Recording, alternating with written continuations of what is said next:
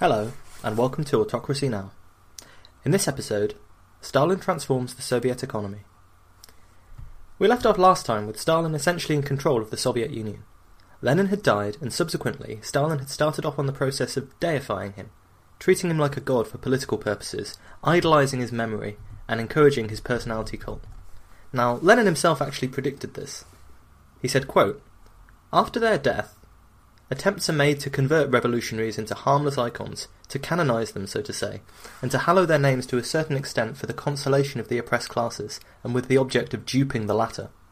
End quote. So he knew exactly what Stalin was about, but of course this was one of the many things that people never talked about. By 1927, Trotsky, Zinoviev and Kamenev, some of his key rivals, had been expelled from positions of power and authority in the party. Stalin was clearly in the ascendancy, and had begun to install his cronies in positions of power. Civil war and unrest had died down significantly. The economy was gradually recovering from their devastating effects. Russia, for once, seemed to be in some kind of equilibrium, which, in Russian history of this time period, usually means that it's time for some kind of wrecking ball to come in and destroy everything.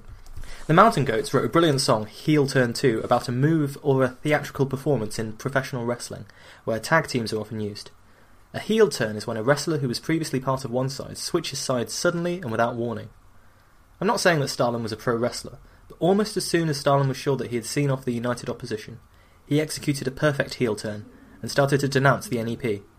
Having aligned himself with the right wing of the party, represented by Bukharin and fellow Politburo members Rykov and Tomsky, and united by their general support of the NEP, this was something of a surprise.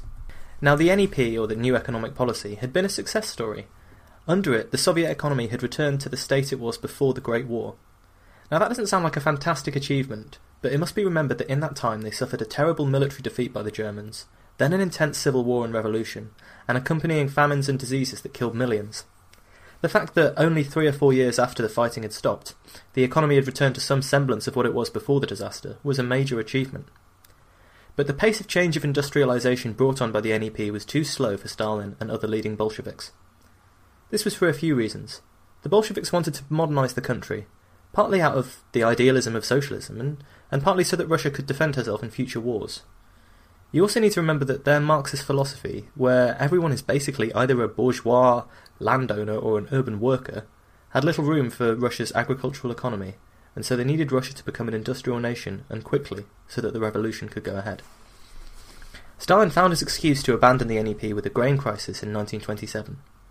Under the NEP, there was a small degree of capitalism, and so the government procured grain from the peasants while allowing them to sell off a surplus.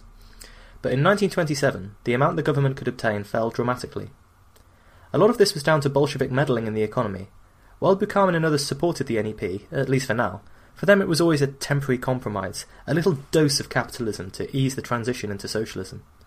So the Bolshevik right wing tried to move gradually towards the centralised government control that they really wanted, and they did this by buying up flour mills and artificially lowering the price that they paid for grain.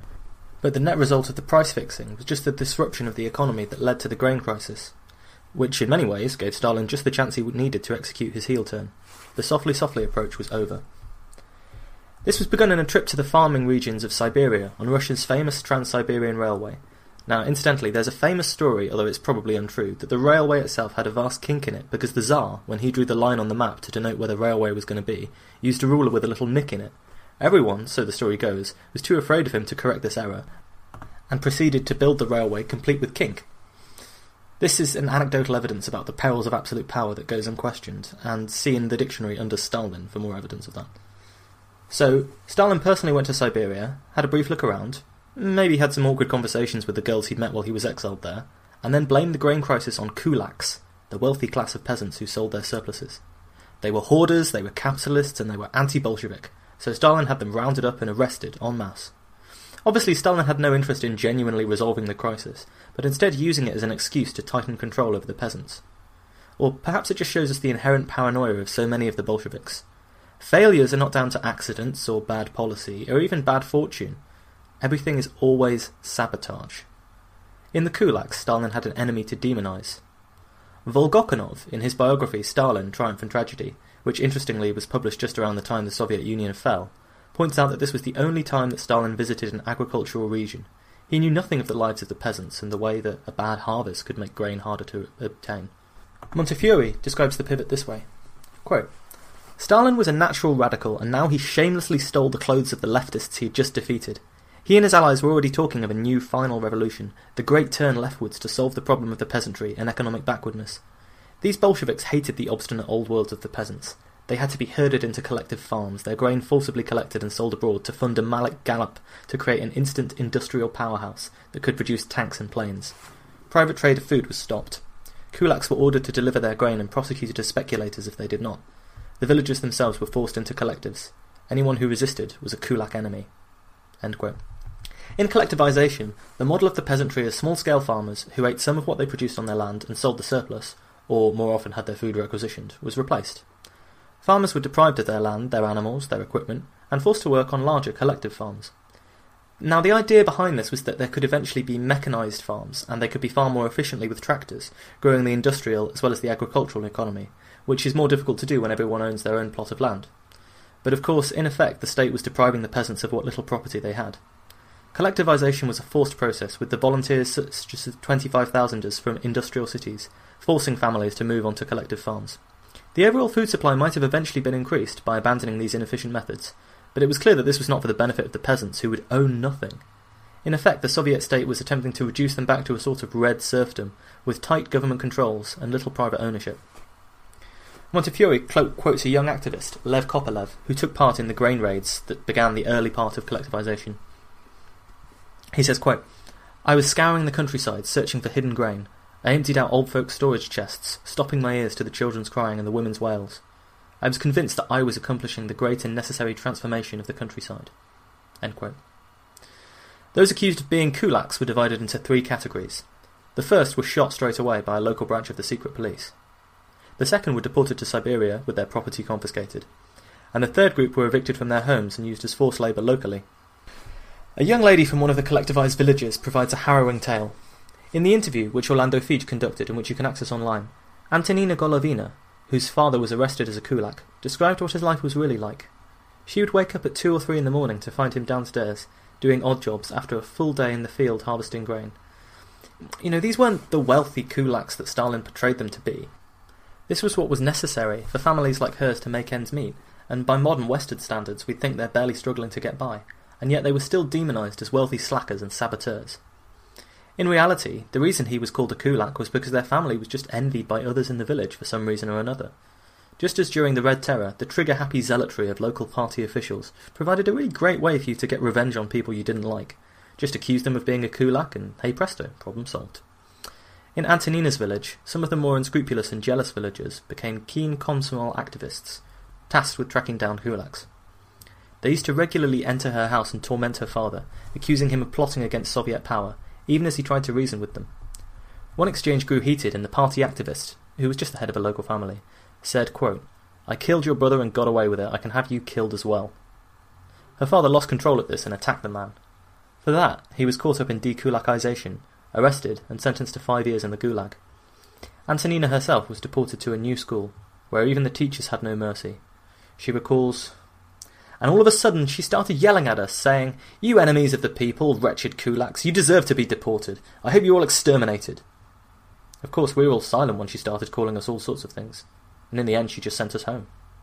I think it's really important to read some of these interviews because it's just fascinating to see how people look back on their lives and on so many things that seem unthinkable to us now, but that must have been normal then based on the way they discuss them. There is a terrible irony in discussing the human cost of these policies. The irony lies in the use of statistics. Of course, Stalin is supposed to have said that 1 death is a tragedy, 1 million deaths is a statistic. I don't know if he actually said it, but it certainly sums up his attitude pretty well. When I want to explain the magnitude of the disruption caused by the 5-year plans, that between 4 and 6 million kulaks were deported, arrested or executed, for example, I'm falling into the same trap that the Soviet leaders did. Individuals become replaced by statistics in some vast behemothic machine. Targets and numbers are everything. The reality behind what it means to have so many million tons of steel, or 80% of the farms collectivized in a year in the Ukraine, this is as unimaginable to me as it was to Stalin and others in the Politburo, who were divorced from the reality on the ground. I imagine, I hope, that it's unimaginable for most of you, as it is for me, to have agents of the government come to your home, accuse you of hoarding food, steal your possessions, break up your family, deport your father, your brother, your son. Stalin's comment on the policy of dekulakization, When the head is cut off, no one wastes tears on their hair. We can't comprehend the numbers. There was divorce from reality as the Soviet planners who dreamed of utopia and wrote down their dreams of 200% increases in production. There was far from a true understanding of the problem as Stalin was when he scribbled on his notepad, "What is a kulak?" There was vast disruption in the countryside, not only the general chaos that occurred due to the rapid pace at which collectivization was forced on the peasants, but also due to passive resistance among the farmers. Collectivization looked an awful lot like requisition to them. Many peasants viewed the Soviet government as the Antichrist, and, after all, at the same time as collectivizing the farms, they were fighting their culture battle and attacking the churches, closing them down and seizing their property. If you were superstitious and politically unaware, it would look like the end of days. Better, then, to resist in any way you can. So there are stories of families destroying what little they possessed rather than letting it fall into the hands of the communists, or refusing to work on the new collective farms they'd been forced towards. Farm animals were killed, seized, or simply starved in the absence of anyone to feed them or anything to feed them with. It would take until the 1950s for the number of farm animals in the USSR to return to the levels before collectivization started. Now, the initial disruption was so dreadful and had such a negative impact that Stalin was forced to backtrack. He had the gall to publish this temporary halt to collectivization as an article under the title "Dizzy with Success." Stalin wrote, "The Soviet government's successes in the sphere of the collective farm movement are now being spoken of by everyone. Even our enemies are forced to admit that the successes are substantial, and they really are very great. But the successes have their seamy side, especially when they're attained with comparative ease, unexpectedly, so to speak. Such successes sometimes induce a spirit of vanity and conceit. We can achieve anything. There's nothing we can't do. People not infrequently become intoxicated by such successes. They become dizzy with success, lose all sense of proportion and the capacity to understand realities. They show a tendency to overrate their own strength, and to underrate the strength of the enemy. Adventurous attempts are made to solve all questions of socialist construction in a trice. It cannot be said that these dangerous and harmful sentiments are widespread in the ranks of our party, but they do exist in our party, and there are no grounds for asserting that they will not become stronger. And if they should be allowed free scope, there can be no doubt that the collective farm movement will be considerably weakened, and the danger of its breaking down may become a reality." So Stalin's willing to accept that he's done something wrong, but in classic Stalin fashion, it is, we were just far too good at what we were doing. He later blames the forced collectivization on overzealous underlings. You just didn't explain it properly. But Stalin's apparent softening was just a temporary concession to political reality. He was a master of the temporary political retreat, followed by the subtle intensification of previous policies as time went on. Consider the dramatic series of fake resignations that he'd offered to Lenin whenever he didn't get his own way.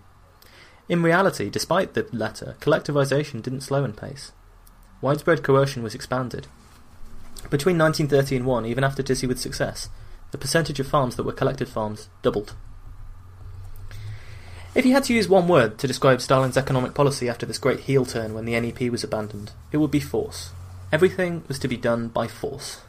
The rhetoric became more brutal and vigorous than before. In a famous speech, Stalin said, quote, "No, comrades, the pace must not be slackened. On the contrary, we must quicken it as much as within our powers and possibilities. To slacken the pace would mean to lag behind, and those who lag behind are beaten. The history of old Russia was that she was ceaselessly beaten for her backwardness. She was beaten by the Mongol Khans, she was beaten by the Turkish Beys, she was beaten by the Swedish feudal lords, she was beaten by the Polish-Lithuanian pans, she was beaten by Anglo-French capitalists, she was beaten by Japanese barons, she was beaten by all for her backwardness. We are 50 or 100 years behind the advanced countries. We must make good this lag in 10 years. Either we do it, or they crush us." Notice that there's no mention of the socialist dream of a utopian society with equality for all, but instead we've in fact moved away from that internationalism and towards a sort of Russian patriotism. Stalin is talking about himself like he's a new modern Tsar, that he is going to revolutionise old Russia. But there's nothing about the socialist state, it's all about competing with the capitalists.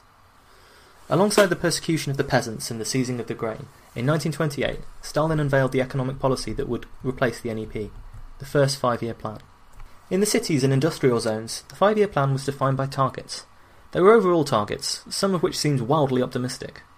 Stalin demanded, for example, that production of coal should double, the production of iron should triple, the production of electricity should increase by 330%. To achieve this, every factory and every worker had their own individual targets. Every day, you'd go to work and find vast display boards listing the targets for every worker and for the factory overall. Any worker who failed to meet their industrial output targets was singled out for criticism and humiliation. If you continued to fail or tried to avoid showing up for work, you'd usually be accused of sabotage. Sentences varied. Usually this type of saboteur wasn't executed, but instead they'd be sent away to be a forced labourer, which I suppose in some ways wasn't that different to what they were being forced to do at the moment. Vast public work projects like the Dnieper Dam and a railway between Turkey and Siberia were started. Alongside this, there was a vast expansion in repression. The secret police, now called the NKVD, set up a vast network of gulags, the forced labour camps to which all of the kulaks were deported. Millions of workers were detained in forced labour camps, and they became an integral part of the Soviet economy. The target culture began to pervade the entire system, set up by a vast bureaucracy that was often completely divorced from the reality on the ground. The Central Planning Agency, Gosplan, essentially just drew up numbers. Stalin demanded a 110% increase in coal production, 200% increase in iron production, 335% increase in electric power. That's what they had to do. The plan insisted that the USSR should produce so many million tons of coal, so many million tons of steel, etc. No account was made for any natural economic variation or the laws of supply and demand. This was a centrally planned economy. The machines and new factories that would be required to fulfill these targets would be paid for by the export of grain collected from the peasants. Stalin said in a letter to Molotov, one of his key allies, "Force the export of grain to a maximum. This is the core of everything." Targets were inextricably linked with Soviet propaganda. The idea of a Soviet economic miracle was paramount. Marxism-Leninism was such a perfect theory that it would surely produce this miracle. So targets were constantly being revised upwards. Individual factories and officials were constantly reporting them as being overfulfilled and proudly presenting surpluses. In the end, the central planners would declare that the first 5-year plan had been fulfilled in just 4 years. As to whether it was really a success? Production increased, there's no doubt about that, and quite often in astonishing ways. Electricity production did nearly triple, iron production went up by 50%, production of coal and oil also nearly doubled, although it's very difficult to know given that the official figures probably are exaggerated by a great deal to ensure that everything was above target. Stalin himself would probably argue that, had the rapid industrialization not occurred, the USSR could not have assembled the vast war machine that resisted the Nazi invasion in 1941, and a lot of people, even in Russia today, agree with him. But of course any centrally planned system was really very wasteful. Often the raw materials that were produced would just sit around in warehouses, with the machinery to use them not yet constructed. Draconian directives aimed at producing raw materials meant that many sectors of the economy were neglected and grew more slowly, especially those that refer to consumer goods and quality of life. You can't really have that when the focus is on iron, oil, steel, coal. And any economic gains that were made always came at an immense human cost. Beyond the millions of slave labourers who built the new cities, of whom 100,000 died building the Belomor Canal alone, there were millions more ordinary workers who lived under the constant fear of being arrested or deported if they made mistakes, or failed to fulfil quotas. Real wages for industrial workers, whose revolution, after all, this was supposed to be, actually fell during the first 5-year plan. The economic development was heavily unbalanced. On the face of it, there are some truly remarkable achievements, but they came at a terrible cost. Alongside the first 5-year plans creating radical economic change in the USSR, there was a Stalinist drive to change the culture. Religion, for example, was seen as a symbol of Russia's backwardness that Stalin had so railed against. Now, they weren't subtle in the way they went after religion, because the organisation that did it was called the League of the Militant Godless. This was a volunteer organisation filled with party members and young Komsomol activists, funded by Stalin, and it underwent all kinds of activities aimed at exterminating religion, especially in the countryside. The League was like the Bolshevik Party in miniature. Even amongst themselves, they were constantly suspicious that they were being infiltrated and undermined by people secretly harbouring religious beliefs, and they'd discuss their concerns about fellow members. Propaganda that trumpeted scientific achievements and atheist views, and attacked religion as backwards and religious organisations as enemies of the state was disseminated, and the League was involved in the arrest and often execution of bishops and priests who were viewed as obstacles to the New World Order. Because, after all, they were people who could be listened to, who spoke with a higher authority than the party. To quote the group itself, "All religions, no matter how much they renovate and cleanse themselves, are systems of the idea, profoundly hostile to the idea of socialism. Religious organisations are in reality political agencies of class groupings hostile to the proletariat." End quote. So this is a fairly familiar idea that religion is the opiate of the masses, as Marx would have said. It's an instrument of control, class warfare, but at the same time, if you go after religion, it's profoundly against the people who believe in that religion. And we will see later on that Stalin has to concede on this policy at certain times in his reign. By 1931, the League of the Militant Godless had 5.5 million members. They also made it a priority to remove religious icons from the homes of believers. By 1940, over 100 bishops, tens of thousands of Orthodox clergy, and thousands of monks and lay believers had been killed or died in Soviet prisons and the Gulag. Their slogan was the storming of heaven. So this was a far cry, then, from the choir boy of Gori and Tiflis spiritual seminary where Stalin had grown up. Their assault on religion is indicative of the twin approach of the Soviet regime, destroying any organisation that might dissent and replacing existing power structures with their own versions. Stalin and the Bolsheviks were culture warriors. To establish their paradise, the destruction and replacement of all the old order had to be achieved. Perhaps with just a shade of the old poet from his high school days showing, Stalin took a special interest in the literary arts. Writers were no longer just writers, however. They were engineers of the human soul. Stalin, displaying his classic micromanagement tendencies, would personally read and correct manuscripts from the Union of Soviet Writers. Eventually, he had a set of pet writers that were producing pro-Soviet propaganda pieces that glorified the state and socialism. Yet, interestingly, censorship was not always absolute. Take the example of Mikhail Sokolov, who became a prominent writer in the Soviet canon and frequently met with Stalin.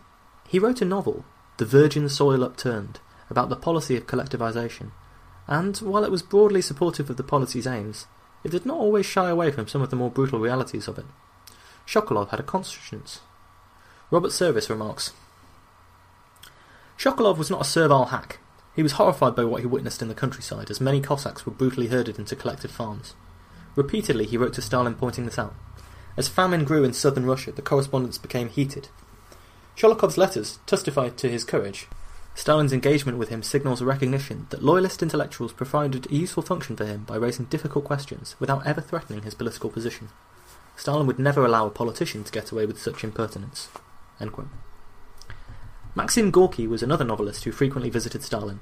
Broadly speaking, we think he was duped into believing the Soviet propaganda about constructing a better society, and he even wrote glowing prose about events like the construction of the White Sea Canal, which we now know was a humanitarian disaster. In return, Gorky was granted a large literary allowance and lived in luxury, with a mansion in Moscow, a dacha outside the capital, and a villa in the Crimea. Gorky provided the regime with intellectual cover, writing in Pravda, "If the enemy does not surrender, he must be exterminated." The enemy he referred to was the hated kulaks. Stalin's personal literary tastes often came into conflict with what he thought was good for the regime. For example, from his school days he loved Dostoevsky, but censored his works because they were bad for the young people. He personally admired the works of satirists like Zoshenko, who mocked Soviet bureaucracy, and would read them to his children, remarking with a brutal sense of humour, "Here's where the author remembered the secret police and changed the ending." Incidentally, Stalin's own poetry was censored until late on in his life. This is likely due to its sympathy with Georgian nationalism, more than due to its flowery imagery that might have been a bit embarrassing. By 1932-3, the policy of collectivization and the mismanagement of resources had reached a critical point in the Ukraine and the surrounding areas. The Soviet authorities procured a falling amount of grain from the region, and so they restricted the rations that were given to the Ukrainians by the state. The result was one of the most appalling events in modern history, a widespread famine known as the Holodomor. Many people, especially those who were affected, believed that this man-made famine was an intentional weapon of war by the Soviet state to destroy Ukrainian nationalism in particular, and to break the will of the peasants more generally. Stalin himself accused the peasants of launching a war of starvation against the state by withholding grain. And really, what has he done so far that makes you think he wouldn't use those tactics himself? As the people starved, no attempt was made by the authorities to alleviate the situation. They continued to collect enough grain to fill their quotas for export. It was exported and sold abroad in order to pay for the rapid industrialization Stalin demanded. In 1932-3, according to Michael Ellman, enough grain was exported by the Ukraine alone to feed 5 million people for a year. Half of that grain was exported long after the authorities had received reports of famine. Given those facts, it seems there's no question that the famine could have been prevented if it was a priority for the Soviets. Again, you can get obsessed with statistics. No one can agree on the exact numbers of deaths due to the lack of official records and attempted cover-up. All scholars agree, however, that millions of people died from the famine. But I'm not going to go with statistics, and instead I'm going to read out some first-hand accounts from people who were there. Here's one. On March 28, 1933, we were shocked by the news that Miron Yemets and his wife Maria had become cannibals. Having cut off their children's heads, they salted them away for meat. The neighbours smelled meat frying and the smoke coming from their chimney, and, noticing the absence of children, went into the house. When they were asked about the children, the parents began to weep and told the whole story. The perpetrators of this act said that they would have children again, Otherwise they would die in great pain, and that would be the end of the family. Chairman Boyko arrested them himself, and about 6 hours later the police came to question them. "Who has so cunningly persuaded you to do this? You know that this is the work of our enemies, to cast dishonour upon our country, the Soviet Union, the most advanced country in the world. You have to tell us who did it." Hoping to save themselves in this way, the accused pointed to Pavlo Litvinenko, who was supposed to have said, "If you have nothing to eat, butcher the children and eat them." Litvinenko was arrested and shot as an example to the others. Myron and Maria were sentenced to 10 years in prison. However, they were shot about 3 months later because the Soviet government was ashamed to let them live. At the end of March or the beginning of April, a big department store was opened in Hadyach on Podlyavsk Street, by the park, across the street from Lenin's monument. It was called Turksin.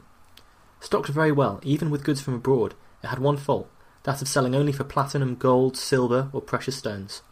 The prices were, for 10 gold rubles, one could buy there 17 pounds of bread, 22 pounds of buckwheat cereal, 6 2/3 pounds of millet, and 10 herrings. As soon as people had learned about this, all who had any gold or silver flocked to the city. There was a line, 8 abreast and 1/3 of a mile long, in front of the store. There were always 50 to 70 people who could not get in before the store closed for the day. They spent their nights on the sidewalk, disregarding cold, storm or rain. Thefts were very common, but most died from hunger or stomach cramps after eating too much and too greedily the food they bought. The corpses were removed every morning by a police truck. I also stood in line with my mother.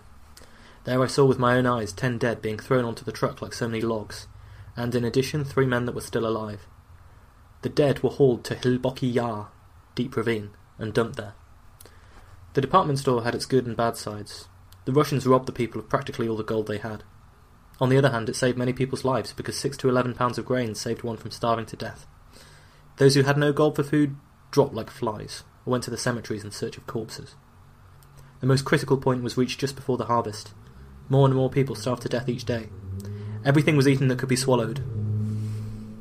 Dogs, cats, frogs, mice, birds, grass, but mostly thistles, which were delicious if the plants were about 15 inches high and cleaned of spines. Many people went to graze, and often died in the grazing fields. The Soviet elite were fully aware of what was going on, and they were callous about it. Stalin wrote in a letter to Kaganovich, "The Ukraine has been given more than it should get." When officials began reporting the famine to Stalin, he said to one of them, "They tell us you're a good speaker, but it transpires you're a good storyteller too, fabricating such a fairy tale about famine. You thought you'd scare us, but it won't work. Perhaps you should leave the Ukrainian Central Committee and join the Writers' Union. You'll concoct fables and fools will read them." End quote. But the physical evidence of the famine was undeniable.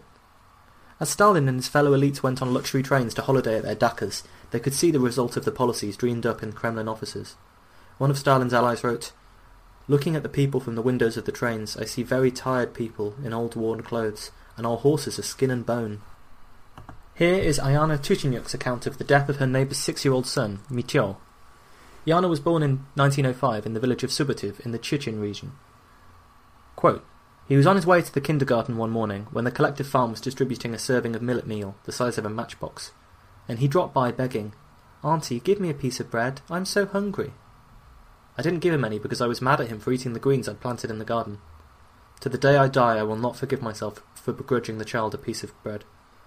In the evening, on our way home from work, we found him sitting up in the middle of the footpath, dead. He was probably returning from the kindergarten, had got tired, sat down, and died.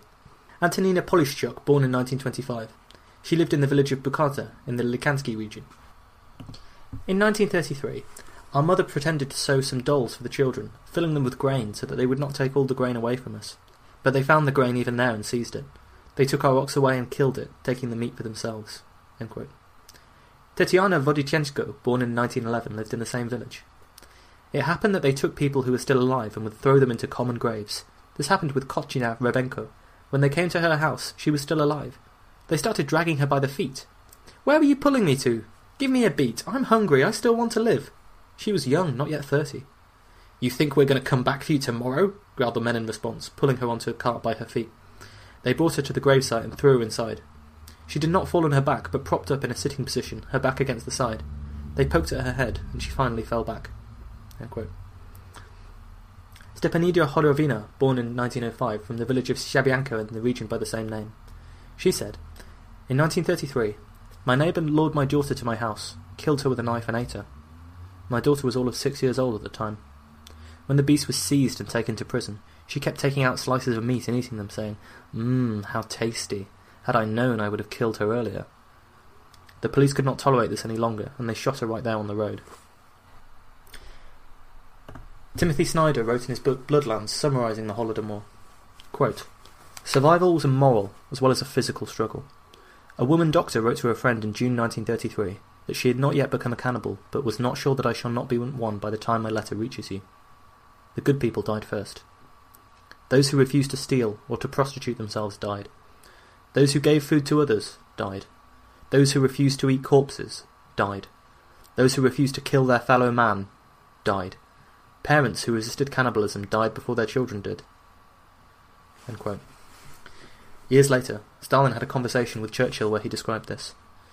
He said, "We took the greatest trouble explaining collective farms to the peasants. It was no use arguing with them. It was all very bad and difficult, but necessary. Many of them agreed to come in with us, but the vast bulk were unpopular and were wiped out by their labourers." End quote. Rewriting history is easy enough when you don't have to live through the worst of it yourself. Stalin and his allies sat in offices, scrawling memos, divorcing themselves from the reality of the implementation of their idealistic policies. In reality, they were betraying the ideals of fairness and equality that socialism espoused.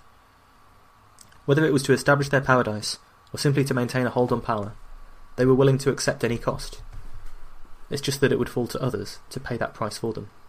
Thank you for listening to this episode. If you've enjoyed Autocracy Now, please leave us a review or rate us on iTunes. I know that everyone always says this, but it's the best way to get us noticed, without me having to stand on my roof with a megaphone 24/7. You can visit our website at www.autocracynow.wordpress.com or www.autocracynow.libsyn.com. You can email the show at autocracynow@outlook.com, follow us on Twitter and Facebook, and even donate to the show if you like. Tell your friends, tell your enemies. Next episode, I'm going to loop back around and deal with the developments in Stalin's personal and political life between 1929 and 33, as the vast economic and social changes in the Soviet Union were taking place. Now, the times were so complicated and we have so much detail about them that I don't feel I can combine everything into a chronological narrative. So keep in mind that as these personal events occur, the political occur at the same time.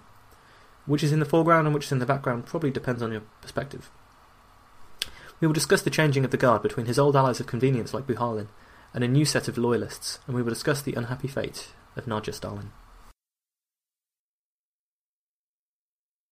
Hello, and welcome to Autocracy Now. Episode 5 of Stalin, Nadja and Kirov.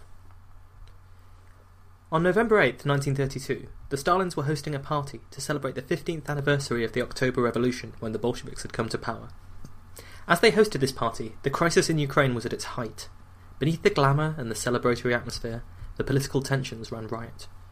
Just hours before the party, Stalin met the head of the secret police to discuss the developments in the countryside.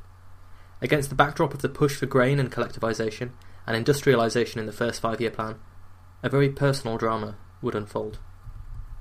As we've described, the Bolsheviks were an unusually close-knit community. Such was the all-consuming nature of their political careers, and the fanaticism of their devotion to revolution. Very few of them had many close associates outside of the party. Stalin's inner circle, although constantly shifting and changing, was populated entirely by party members. Many of these had been associates of Stalin from the underground days, when their party was robbing banks and constantly evading arrest by the Tsar's secret police.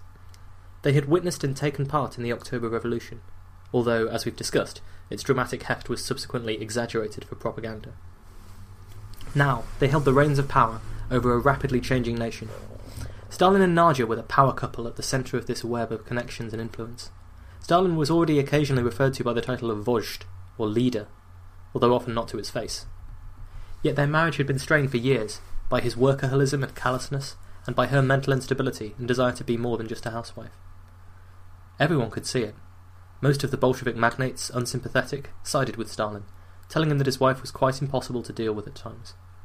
The rollercoaster of the marriage, feverish declarations of love, interspersed with dramatic episodes where Nadja would declare she was leaving and taking the children with her, was surely taking its emotional toll on both of them. Nadja had dressed up unusually for the dinner party, exchanging the usual drab Bolshevik modestness for a black dress with embroidered red roses imported from Berlin. Her brother, who'd served in the armed forces, had brought it home for her in some such special occasion. Stalin didn't seem to notice, He spent the evening flirting with the wife of a Red Army commander. Apparently his preferred method of flirtation was throwing bits of bread at the lady, an actress who was rumoured to have all kinds of affairs behind her husband's back. Perhaps when you're in charge of the Soviet superstate, the allure of power can overcome a lack of flirtatious finesse. Certainly, by all accounts, Stalin had plenty of admirers. There are even some rather dramatic pieces of fan mail that arise from the newly opened USSR archives that sound like the kind of thing your average boy band pop star has to put up with. It's also clear and understandable that this flirtation made Nadja jealous. Apparently the tipping point came when Stalin toasted the destruction of the enemies of the state at the dinner, standard, cheerful, dinner-time toast, and noticed that Nadja wasn't drinking. Maybe she couldn't tolerate the thought that this destruction meant mass starvation for innocent peasants. Maybe she was just personally irritated at Stalin for flirting with another woman and ignoring her. "Hey you, have a drink!" yelled Stalin to Nadja. "My name isn't Hey! Shut up!" yelled Nadja in response. She stormed out of the room, followed by the wife of a party comrade. Stalin, probably well on the way to drunkenness at this point, didn't see the point in going after her. "What a fool," he's said to have muttered under his breath. Given all that we know about their marriage, Nadja storming off in a huff over some slight, real or imagined, was probably a fairly regular occurrence. Stalin, determined not to let it ruin his evening, went off to an after-party and returned to his apartment in the early hours of the morning. There were rumours that during this time he had an illicit rendezvous with an unknown woman, and this was reported to Nadja by an inexperienced guard when she asked where he was. Whatever the real case may be, he didn't return home until late, and probably rolled in drunk. Without checking on his wife, he went straight to his own bed, in a room on the other side of the apartment. Nadja, for her part, composed a vicious letter to Stalin, a letter that their daughter Svetlana would later describe as terrible. Her brother had brought her home an expensive lady's pistol, a fitting weapon for a revolutionary, but in hindsight a less than perfect gift for a manic depressive prone to fits of despair. At some point in the early hours of the morning, Nadja shot herself in the heart. She was 31 years old. She died that same night. The scene here mirrors the scene after Stalin's own eventual death in 1953. When the event was discovered, the initial reaction was panic. Who was going to tell Stalin? Household servants summoned various Bolshevik magnates, doctors and professors, but it was far too late to do anything to help Nadja. Apparently Stalin eventually walked into the room himself, presumably to see what the fracas was about. His reaction is captured by Montefiore. Quote, "Stalin was poleaxed. This supremely political creature, with an inhuman disregard for the millions of starving women and children in his own country, displayed more humanity over the next few days than he would at any other time in his life. Olga, Nadja's mother, an elegant lady of independent spirit who had known Stalin so long and always regretted her daughter's behaviour, hurried into the dining room, where a broken Stalin was still absorbing the news. Doctors had arrived, and they offered the heartbroken mother some valerian drops, the Valium of the 1930s, but she could not drink them. Stalin staggered towards her. "I'll drink them," he said, and downed the whole dose. He saw the body and the letter which, his daughter wrote, shocked and wounded him grievously. The man of steel was a shambles, knocked sideways, exploding in fits of rage, blaming anyone else, even the books she was reading, before subsiding in despair. Then he claimed he resigned from power. He too was going to kill himself, saying, "I can't go on living like this." End quote. Although Stalin was given to the dramatic flair when things went wrong, this level of depression was unprecedented, and he was kept under suicide watch by his associates for several days, until he calmed down and was able to resume public life. It's impossible to know what impact this tragic event had on Stalin, personally and politically. He always had shown himself to be a callous merchant of death. Perhaps all it did was further harden his resolve and bitterness. And it's very easy to fit historical figures into a narrative. This was the moment where they became the monster that we know them to be. Real people aren't like that. They don't transition that suddenly, in most cases. Yet, beyond the tragedy of a loved one's death, the suicide was a personal repudiation of Stalin. Svetlana, his daughter, wrote that he was too smart not to realise that people always commit suicide in order to punish someone. It seems that when Stalin discussed this event, he underwent the range of emotion that people often do in this circumstance. Half the time he blamed Nadja, crying, "She's crippled me and abandoned the children. She left me like an enemy." On occasion, even Stalin felt that he was at fault, saying, "I couldn't save you," over her funeral casket, and once, quite bizarrely in my view, admitting, "I wasn't the best husband. I never had time to take her to the cinema." After 1932, so many of the Bolshevik inner circle said that Stalin changed. Whether it was the immense political pressure of the famine in the Ukraine, having so much blood on his hands, or the personal sense of guilt and betrayal at his wife's death, we cannot know. In her room, a political pamphlet written by Stalin's opponents was discovered, which has led a lot of people to speculate that Stalin took this as a political repudiation as well as a personal one. In the case of Nadia, there was evidence that her mental health problems went back for many years. Yet at the same time, I can't imagine that knowing about the famine in the Ukraine and the general stress of being the first family of Russia didn't take its toll on her.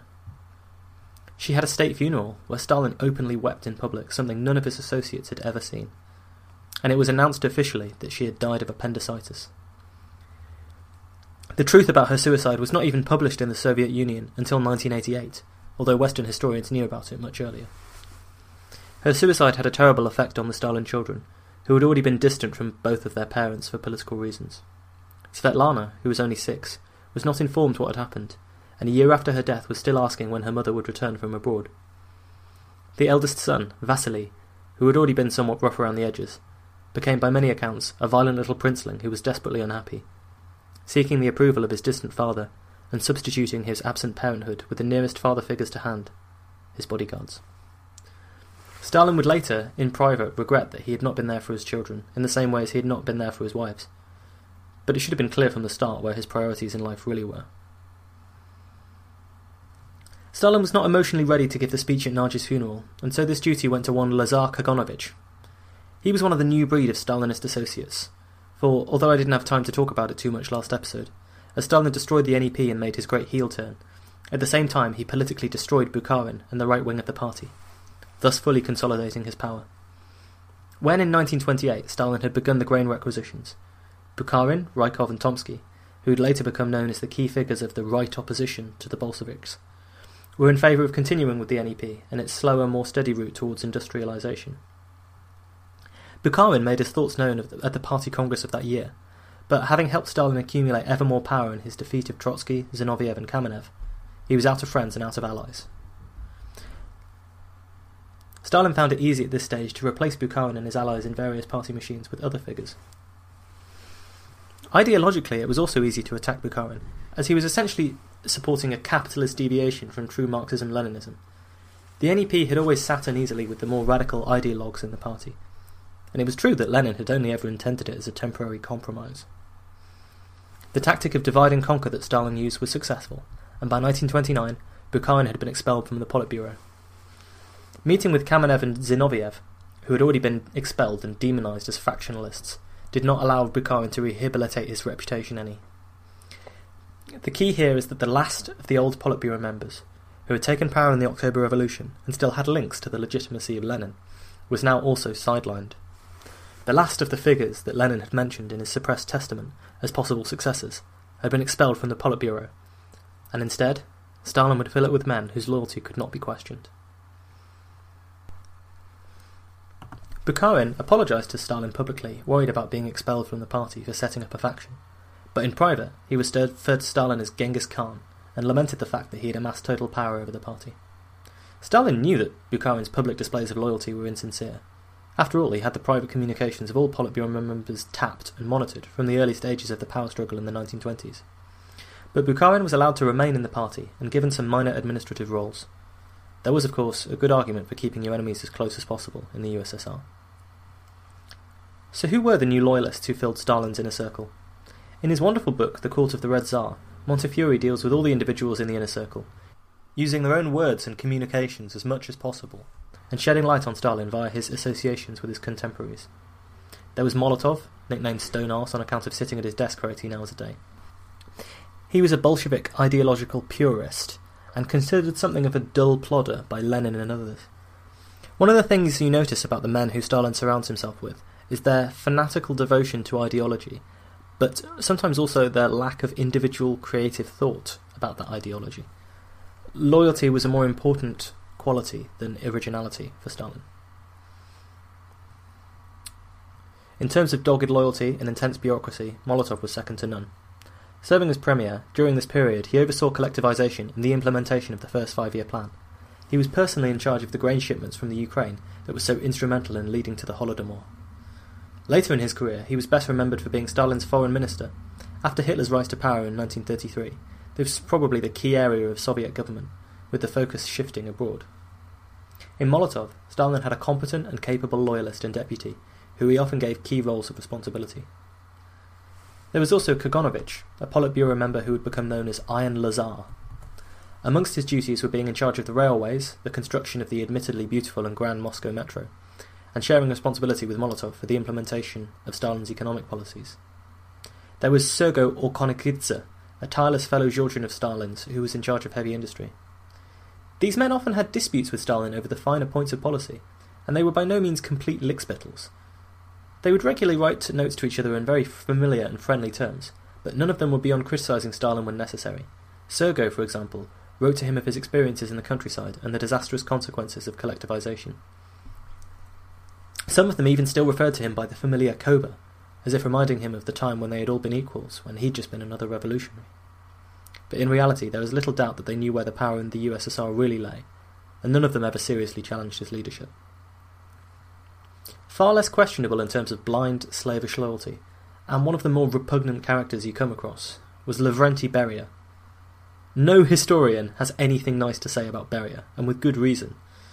He was one of Stalin's more brutal and murderous lieutenants, so intimately associated with the secret police and the NKVD, that for a long time the excesses of Stalin's purges and repression were actually laid at Beria's feet. People were willing to believe that he was solely responsible for the mass executions that would comprise Stalin's Great Terror. The sickening thing about Beria is how, to Stalin's face, he was a sycophant. When he first visited Stalin's dacha and first caught the eye of the Bolshevik tyrant, it said that Stalin was complaining about the shoddy state of the garden. Beria immediately grabbed an axe and cut down an offending tree, saying, "I'm just demonstrating to the master of the garden, Joseph Vissarionovich, that I can chop down any tree that offends him." It's as if he was offering to become Stalin's enforcer agent against imagined enemies. Beneath the toadying and flattery, Beria concealed a horrific personality beneath a loyalist exterior. There is now a great deal of historical evidence that he abused his power of head of the NKVD to carry out a campaign of sexual assault against women. He would drive around the streets with fellow NKVD officers at night, selecting individuals to target. From Montefiore again. Quote, "After dining, Beria would take a woman into his soundproofed office and rape them. Beria's bodyguards reported that their orders included handing each victim a flower bouquet as she left Beria's house. The implication being that to accept it made it consensual. Refusal would mean arrest." In one incident, his chief bodyguard, Sarkisov, reported that a woman had been brought to Beria and had rejected his advances and ran out of his office. Sarkisov mistakenly handed her the flowers anyway, prompting the enraged Beria to declare, "Now it's not a bouquet, it's a wreath. May it rot on your grave." The woman was arrested by the NKVD the next day. End quote. Some women, in desperation, were persuaded to accept his advances in the hope of freeing husbands or siblings who had been detained by the NKVD. In one case, Beria promised to free the father and grandfather of a young actress before raping her. The relatives in question had, in reality, been executed months earlier. Beria's many crimes are still under investigation, with the handwritten list that he kept of his victims due for public release in 2028. There was strong anecdotal evidence that Stalin and other Politburo members knew about Beria's actions, with Stalin even telephoning his daughter when she was left alone with Beria and telling her to leave immediately. Other Politburo members advised their daughters never to accept a lift from him. Such is the nature of the type of individual who can rise to great prominence and influence when loyalty and brutality are the main qualities that the leader searches for. As Stalin's regime became more and more bloodthirsty, Beria would rise to greater and greater prominence. In 1932, after Nadzi's death, however, one of the greatest stars of the Bolshevik Party, rising through the ranks, was Sergei Kirov, who was in charge of the Leningrad, that is, St. Petersburg or Petrograd, renamed after Lenin in the Soviet Union, branch of the party. Stalin had promoted him to this position in 1926, when Zinoviev had been ousted from the Leningrad Party, where his power had been concentrated. The geographical separation of Russia and the concentration of the urban, educated population in a few industrial centres meant that being a local party boss was often a key stepping stone in your political career. While Kirov was in Leningrad, he could build up a network of contacts and influence, independent of the central bureaucracy. Leningrad had been the old capital of the state, after all, and it was a very influential city. Kirov was a dashing young man who enjoyed drinking and the good life, and he later became a very close friend of Stalin's. Montefiore puts it wonderfully. He says, quote, "Stalin turned to Kirov, who he said cared for me like a child. Kirov was at ease in his own skin. It was perhaps this that made him so attractive to Stalin. whose friendships resembled crushes, and like crushes they could turn swiftly into bitter envy. Now he wanted to be with Kirov all the time. Kirov was in and out of his office 5 times during the days after Nadya's funeral. Stalin and Kirov were like a pair of equal brothers, teasing one another, telling dirty stories, laughing. Big friends, brothers, and they needed one another, according to Stalin's adopted son. With his new circle of loyalist associates, and still recovering from the personal tragedy of Nadya's death, perhaps Stalin wanted to throw himself into political matters more. In 1933, a rip-roaring speech declaring the successes of collectivization and the first 5-year plan was delivered to a leading of key Bolsheviks. And Stalin could indeed point to a lot of achievements, although many of them were exaggerated and achieved at a terrible cost. The Baltic White Sea Canal had been completed in just a few years and spanned over 200 miles, but it had required the slave labour of nearly 200,000 political prisoners, of whom more than 10% had died in the process. The terrible famine that was still occurring in the Ukraine was of course not mentioned. Yet beneath the propaganda, bombast and bluster of the endlessly overfulfilled quotas and an economic miracle, there were rumblings of discontent in the Stalinist regime. On the eve of the 17th Party Congress, when the state newspaper Pravda was reporting, quote, "Stalin, the appearance of the ardently loved Vozhd leader, whose name is inseparably linked with all the victories scored by the proletariat, by the Soviet Union, was greeted with tumultuous ovations." End quote. While this was still being reported in Pravda, there were secret meetings going on between various local party leaders. The strain and horror of Stalin's brutality, along with the kind of personal grievances that always accrue in a system full of ambitious people, led to a conspiracy. Kirov was approached and sounded out by a group of regional party leaders, and was asked if he would consider replacing Stalin in the leadership one day. There's a classic story in Roman history of the self-fulfilling prophecy. The prefect Macrinus, one of his duties was to read the Emperor Caracalla's post, and one day he received a letter concerning a prophecy. The prophecy stated that Caracalla would be overthrown, and he, Macrinus, would be the next emperor. Now, what could Macrinus do? If Caracalla discovered the prophecy, Macrinus would surely be killed, even if he dutifully reported it to the emperor. In the end, Macrinus did the only thing he felt he could, and, to defend himself, launched a coup against Caracalla.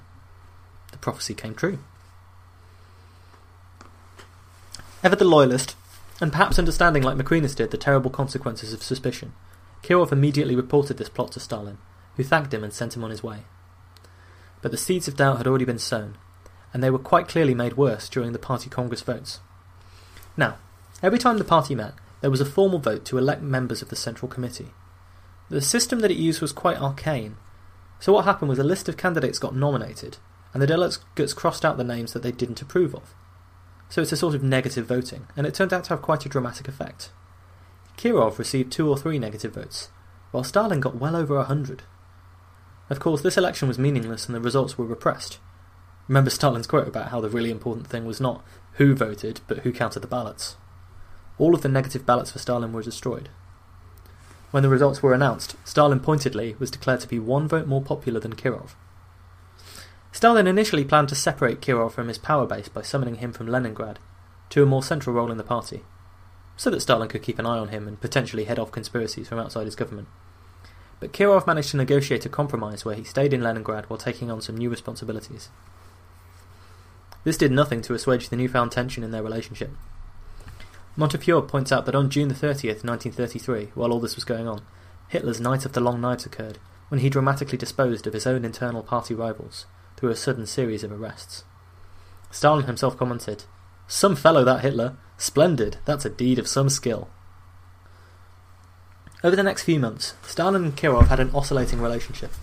Sometimes there would be a détente, and the two would laugh and joke in the way that we described before. But sometimes they'd fall out over some political matter, like Kirov's opposition to Stalin when he wanted to end bread rationing, which was necessary to feed Leningrad. When Kirov and Beria visited the city of Baku together, Kirov fell mysteriously ill, and doctors were baffled by his symptoms, which ended up being very severe. He even suffered a heart attack. Beria, who would end up with quite the track record as a poisoner, has not escaped this incident free of suspicion. But a few weeks later, Kirov and Stalin were once again embracing in the private carriage of his train. It was not in Stalin's nature to telegraph his political actions ahead of time. I'll go back to Montefiore for the description of what happened next. Quote, "On 1st December, Kirov started at work at home and set off from his apartment on foot to the office. He entered the Smolny Institute by the public entrance. At 4:30 p.m, Kirov, followed by his bodyguard Borisov, walked up to his third-floor office. Old Borisov fell behind, either from being unfit or from being strangely delayed by some policemen from Moscow. Kirov turned right and passed a dark-haired young man, Leonid Nikolaev, who pressed him against the wall to allow Kirov to pass, and then trailed along behind him. Nikolaev pulled out a revolver and shot Kirov from 3 feet away in the back of the neck. He then turned the pistol on himself and squeezed the trigger, but an electrician working nearby somehow knocked him down, and the second bullet hit the ceiling. Borisov the guard staggered up breathlessly, and Kirov fell face down, head turned to the right, his cap's peak resting on the floor, and still gripping his briefcase. A Bolshevik workaholic to the last." End quote. It is often wise to be wary of pointing to specific turning points in history. So often, for the sake of narrative convenience, we miss out on the subtleties of wider trends and forces, so that we can tell a more dramatic story. It seems inevitable to me that Stalin's paranoia would eventually have forced him to start turning on his rivals and enemies within the party. Bolshevism was obsessed with the elimination of these internal rivals. But the murder of Kirov was a turning point in Stalin's regime in 2 key ways. First, it was really one of the first times that violence and murder had been used against a former ally and friend in order to head off a potential coup attempt. Remember that previous old Bolsheviks had been demoted and exiled rather than killed. And second, it gave Stalin the excuse he needed to organise a wider purge. As soon as Stalin was informed of the murder, he announced that Kirov had been assassinated and that it was the left opposition of Zinoviev, Kamenev and Trotsky who were responsible for the murder. The reality of the situation and of ultimate responsibility is less clear. Nikolaev was a malcontent, likely blaming Kirov for his own lack of political success. He was unemployed, he was in debt, and there were strong suspicions that Kirov, who was no stranger to womanizing, was having an affair with his wife. He visited Kirov's office a few weeks before armed with a pistol, in violation of the law, but the NKVD secret police mysteriously released him, and their security around Kirov was very lax for a man who was so important. Did Stalin order the murder? Or did he simply instruct the NKVD to allow it to happen?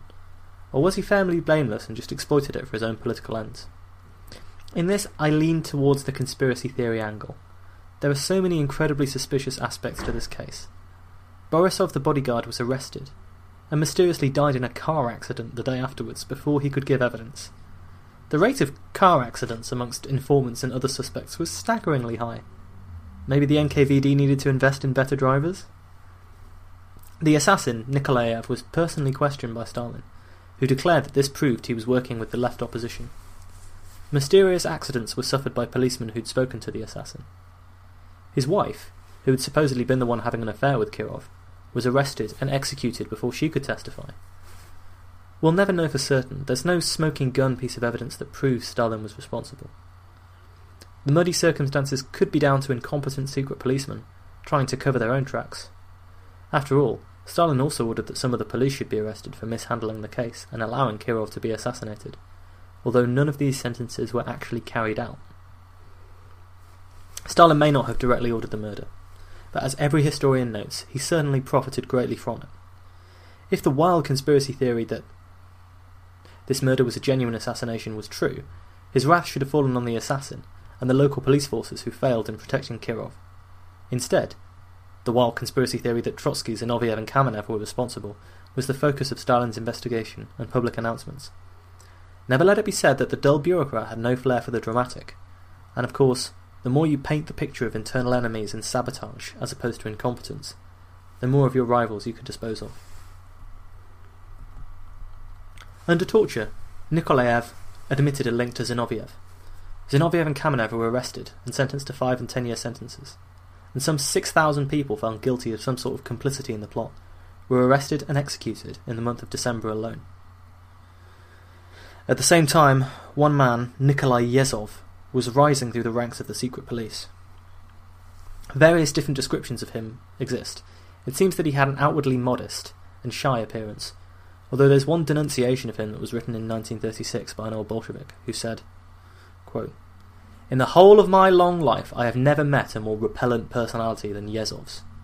When I look at him, I'm reminded irresistibly of the wicked urchins of the courts in Rastorayevsky Street, whose favourite occupation was to tie a piece of paper dipped in kerosene to a cat's tail, set fire to it, and then watch with delight how the terrified animal would tear down the street, trying desperately but in vain to escape the approaching flames. I do not doubt that in his childhood Yezhov amused himself in just such a manner, and that he is now continuing to do so in different forms." End quote.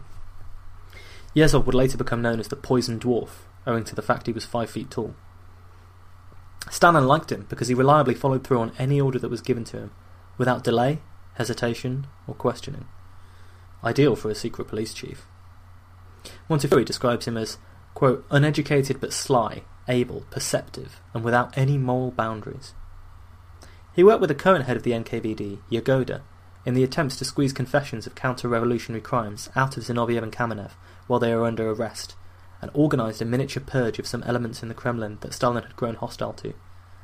The level of his eventual involvement in the Great Terror was such that it was sometimes called the Yezhovshchina, although this term was probably invented by Stalin in an attempt to pin the blame on Yezhov. Even as repression expanded, the cult of personality around Stalin, and even some members of his Bolshevik inner circle, intensified. Stalin played up to this. In some ways he viewed himself as a Red Tsar. He described Ivan the Terrible, the old Tsar, as his teacher in all things, and voraciously read about him. It's notable that Ivan the Terrible was at a constant war with his underling lords known as boyars, and frequently had them purged and executed for disloyalty. You get the sense that maybe, if you were one of Stalin's inner circle, the fact that he idolised a man famous for torturing and executing his own allies for disloyalty might cause a slight sense of alarm. Stalin said that the Russian people, they needed a Tsar whom they could worship, live and work for. And he was not averse to occasional actions that showed he had the common touch. When an elderly grandmother wrote to him offering a cow, a bizarre sort of tribute to the new lord, he wrote back in a kind tone, saying that he didn't have much room for one in his office, but thanking her for her offer. He intervened on behalf of a schoolteacher who complained that he'd been unfairly dismissed. He rode the new Moscow metro against the advice of his advisers, and caused a considerable stir when he did so. Pravda even attempted to publish an interview with his mother, although this was a little too tabloidy for Stalin. Besides, the distant and austere remove of a great leader probably precludes speaking to his mother about what he was like when he was a child. There's a telling conversation around this time between Stalin and his mother that's often reported by historians. The aging Keke asked, "Son, where are you now exactly?" Stalin, "Well, remember the Tsars? I suppose I'm a bit like a Tsar." "Oh, you would have been better if you became a priest," replied his mother. Stalin apparently just laughed in response. Thank you for listening to this episode. If you've enjoyed Autocracy Now, please leave us a review or rate us on iTunes. I know everyone always says this, but it's the best way to get us noticed, without me having to organise a series of increasingly dangerous publicity stunts. You can visit our website at www.autocracynow.libsyn.com, email the show at autocracynow@outlook.com, follow us on Twitter, Facebook, WordPress, and donate to the show if you like. Tell your friends, tell your enemies. Next episode, we will deal with the Great Terror. The systematic repression that had been rumbling in the background throughout the Stalinist regime will take on new and terrifying proportions, and turn inwards on members of the party itself. Paranoia, mass violence, torture, and vast list of victims drawn up and signed off in Politburo offices. The same intensity, brutality, and target-based mentality that had driven the Soviet industrialization under the first 5-year plan would now be deployed in a different kind of machinery that would systematically destroy the lives of millions of people and sever the last links between the revolution of Lenin and the autocracy of Stalin.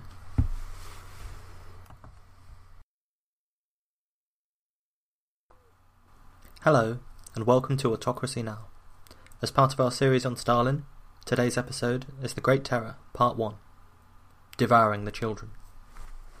Like Saturn, the revolution devours its children. This phrase was coined by Jacques Dupin, a French royalist during the era of the French Revolution. During the Great Terror, Robespierre and Saint-Just, both intellectual, idealistic men, were convinced of the necessity for the revolution's survival for their old allies to be liquidated. The men who had stormed the Bastille and triggered the original revolution, such as Georges Danton and Camille Desmoulins, would be executed on vague, trumped-up charges. Lenin and Stalin had admired Robespierre's insistence that the revolution had to occur hand-in-hand with terror. History doesn't repeat itself, but it certainly rhymes a lot of the time. On the 19th of August 1936, 16 demoralised and broken men made their way into the Grand October Hall in the House of Unions in Moscow. Amongst them were the star defendants of Zinoviev and Kamenev, these men who had rubbed shoulders with Lenin and played crucial roles in the early stages of the revolution. They were to be put on trial, accused of orchestrating one of the most extraordinary conspiracies in political history. These men, former prominent Bolsheviks, were accused of organising a vast and shadowy secret movement, collaborating with the Germans, Mensheviks, and other suppressed political parties and forces within Russia. Not only that, but even when they had been storming the Winter Palace in 1917, they were accused of having been secret agents in the pay of the British government. Why exactly the British government would want to overthrow the Tsar and replace him with a Bolshevik party that immediately pulled out of the war with Germany, thus freeing up German armies to fight in the trenches against the British, was never really explained. The crimes that they were accused of? Plotting the assassination of Stalin and a whole host of his underlings, and succeeding in the assassination of Kirov in 1934, with the ultimate aim of overthrowing the Soviet state in a vast counter-revolution. This was no ordinary trial. We've already discussed how the judicial branch of government in Russia had always been an arm of the executive branch, and how the Bolsheviks had used it to fulfill their political goals. But the great Moscow trials at the start of the Great Terror took this to new heights. It was no trial at all, but a piece of political theatre. Every single one of the defendants confessed to the crimes they were accused of in full. Indeed, 5 out of the 16 defendants were plants from the NKVD secret police, whose sole purpose was to implicate the others. The case against Zinoviev and Kamenev were full of holes. Stalin had written the charge sheet and the confessions himself. Montefiore describes him as, quote, revelling in his hyperbolic talent as a hack playwright. And you can imagine the Machiavellian glee of the artist getting to manipulate the script, forcing his old adversaries to humiliate themselves and dance around like puppets. After all, what could be a finer show for the politically theatric than having your enemies condemn themselves and support your conspiracy theories? Here, in Stalin, I feel like we see the Georgian code of conduct of his school days. We see his ability and desire not to just defeat his opponents, but to crush them utterly. There's more to it, though. If an enemy dies unrepentant or languishes in prison for dissent, they might be remembered as a martyr. But if they're forced to confess to opposing Stalin to undermine the state, and being in the pay of capitalists and so on, doubt is thrown on them and their criticisms are discredited. So we see the vengeful Georgian Abrek of the mountains, but we also see the prima donna who threatened resignation multiple times to receive reassurance from Lenin. We see the fan of drama. The reality, as Stalin surely knew even as he was writing up the charge sheets, was that this grand conspiracy was impossible. Perhaps Zinoviev and Kamenev had access to grind, and maybe they were even on the lookout for opportunities to foment revolution against Stalin, but the ludicrous charge sheet against them was filled with conspiracies that Stalin himself surely did not believe as he was writing them. So this was less about dealing with a genuine perceived threat and more about humiliating old rivals and sending a message to new ones about what happens when you dare to defy Stalin's power. There was no material evidence against them, except, bizarrely, a forged passport from Honduras that was supposedly evidence that Zinoviev and Kamenev had been communicating with the exiled Trotsky. The case presented by the authorities had glaring logical holes. For example, the court was told that Trotsky's son had ordered the assassinations in the Hotel Bristol in Denmark, but it turned out this hotel had been demolished in 1917. Stalin was furious with this embarrassing lapse, which did little to convince the few foreign journalists present that the charges were genuine. He shouted, "What the devil did you need the hotel for? You should have said the railway station. The railway station is always there."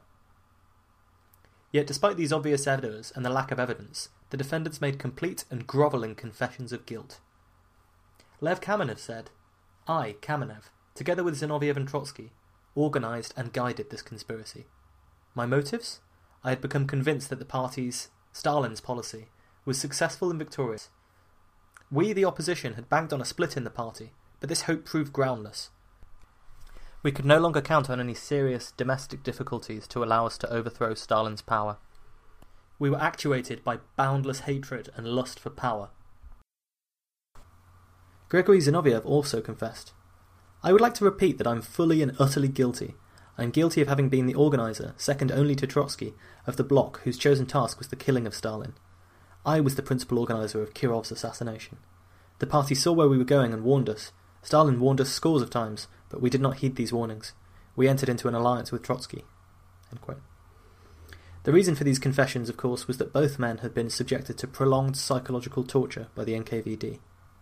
Stalin's order to the NKVD had been simple and cold. "Mount your prisoner, and do not dismount until they have confessed." End quote. Yezhov, the poisoned dwarf who was rapidly rising towards becoming the head of the NKVD, promised the witnesses their lives and the safety of their families in exchange for these dramatic confessions and for testifying against their fellow Bolsheviks. The great soullessness of the Soviet state and the Kafkaesque nature of being accused by it was known to Stalin, and illustrated in a conversation he had with one of the policemen during the confessions. Stalin: "You think Kamenev may not confess?"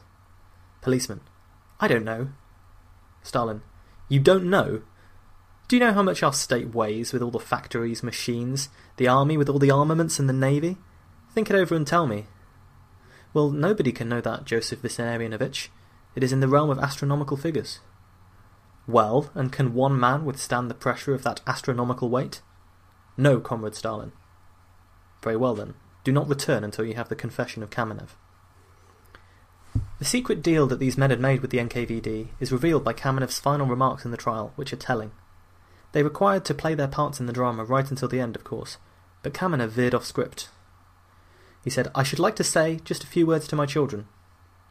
I have 2 children. One is an army pilot, the other a young pioneer. Whatever the sentence may be, I consider it just. Together with the people, follow where Stalin leads." End quote. By referring to his sons as loyal servants of the state, Kamenev clearly hoped that they would be spared. It is very likely at this stage that he knew any promises made about his own life weren't going to be kept. Not that it did him any good to please for his family's life, because both boys would later be shot. On the other side of the trial was the special prosecutor, Vyshinsky, who had once shared a cell with Stalin. This man, who Western journalists described as resembling a prosperous stockbroker, launched into vicious attacks on the defendants, designed to whip people up into a frenzy.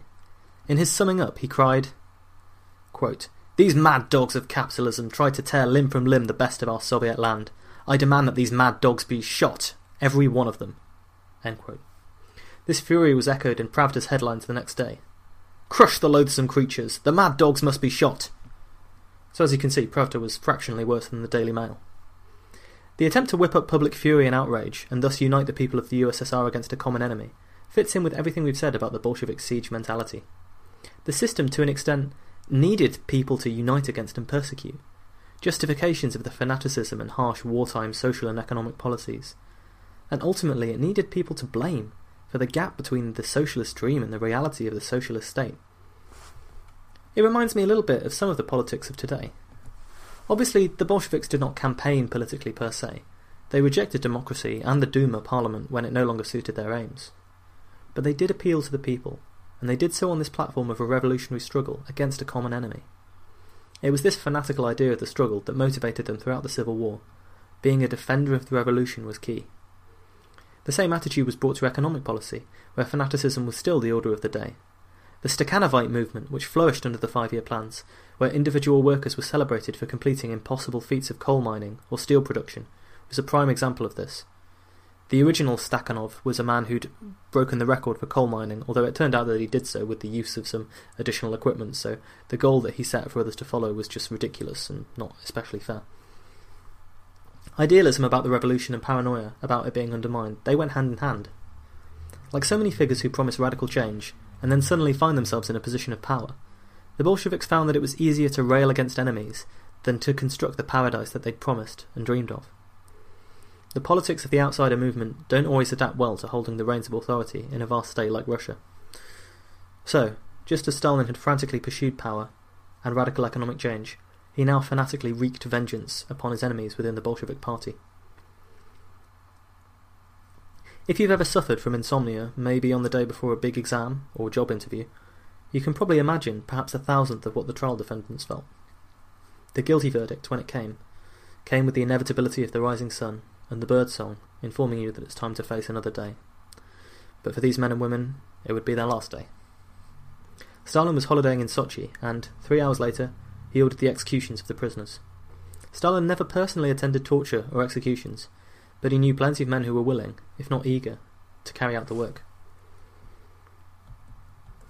In reading about this, I often wonder how I would react to the knowledge that I was about to be executed. It's one of those human experiences that's happened across the generations in countries across the world, having that knowledge that in a few hours you'll die a violent death.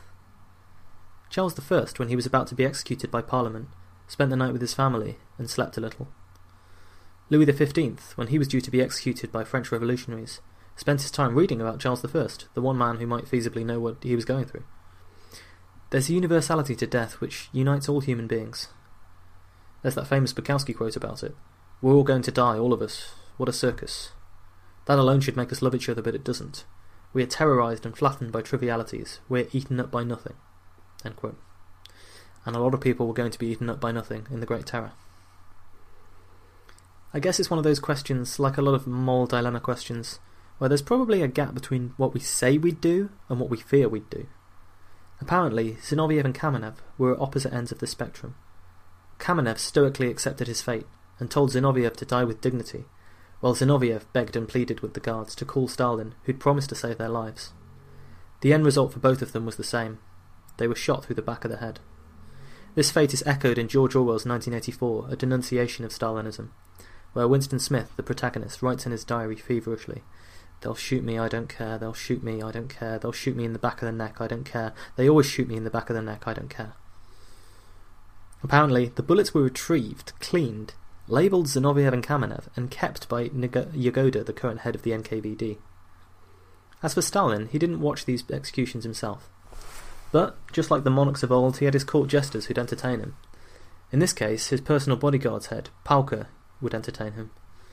It's symbolic of power having other humans specifically attempt to amuse you, isn't it? Pauker performed for Stalin as Zinoviev, begging for his life and reciting Jewish prayers, and according to Montefiore, quote, "Stalin was almost sick with merriment and waved at the man to stop." It's a little sickening to imagine him taking such perverse pleasure in the execution of someone who'd once been his ally and friend. As a young man, Stalin had been awestruck by Kamenev speaking, in the early days of his revolutionary career when he was stuck in that tiny room in the astrological seminary. Now he laughed at the deaths of the old Bolsheviks he'd once admired.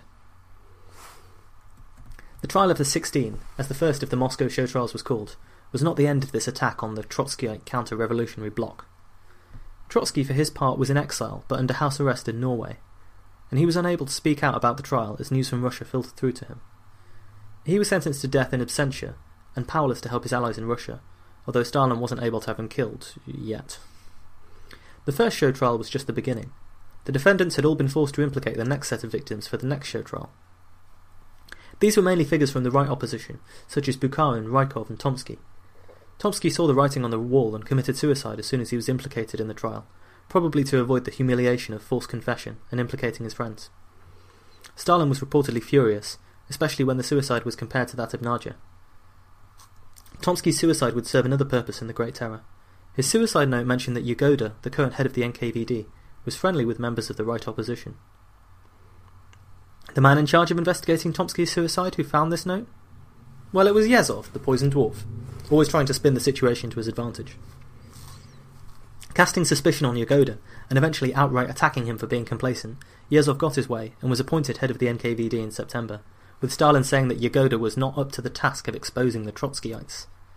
Some of the figures on the right, including Bukharin, felt that Yezhov's appointment signalled that the terror was over. But in fact, we know with hindsight, it was only just beginning. The NKVD was a vast organisation with incredible powers, and its head was likely the only person whose personal power and influence could begin to rival that of Stalin's in the USSR.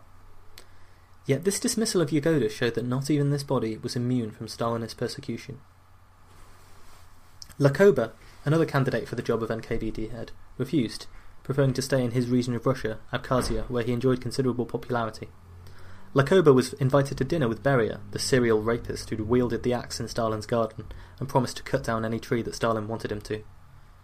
That very night, Lakoba fell deathly ill, and a few hours later he died of a heart attack, aged just 43.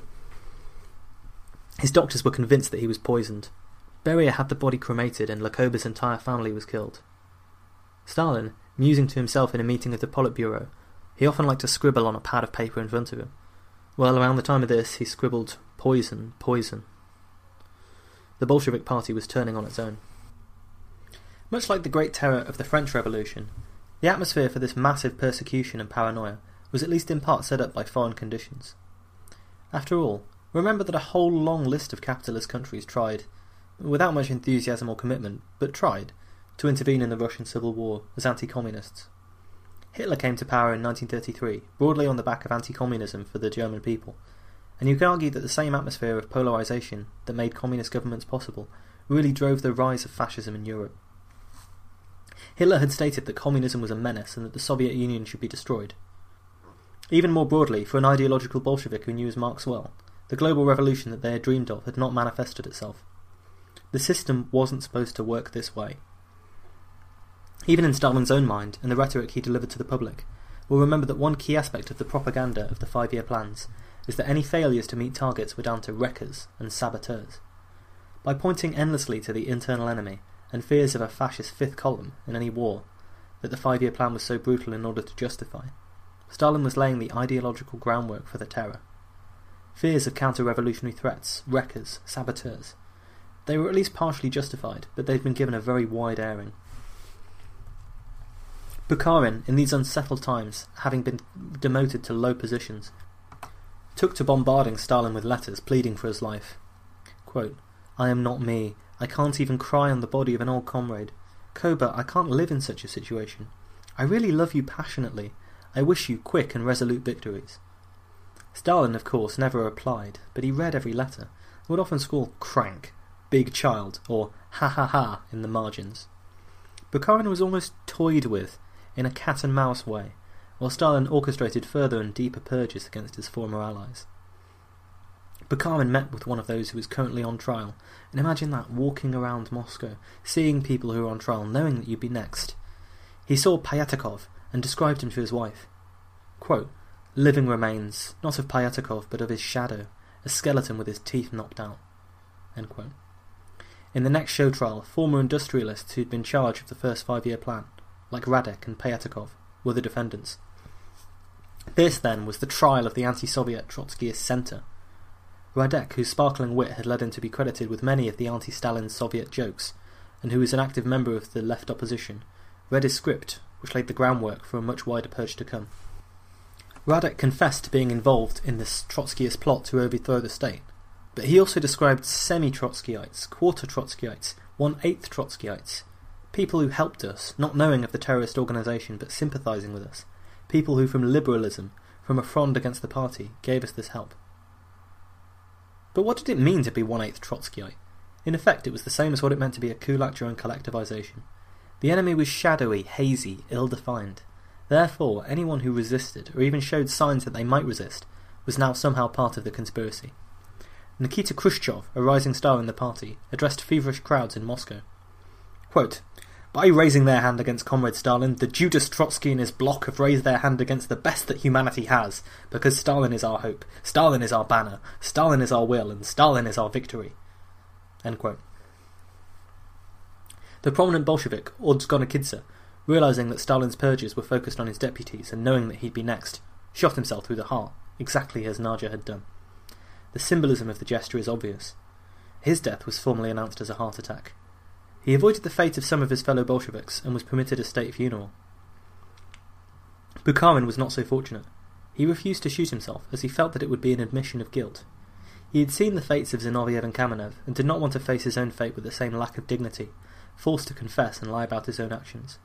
He knew he was going to die, as the net shrunk around him, and he behaved accordingly.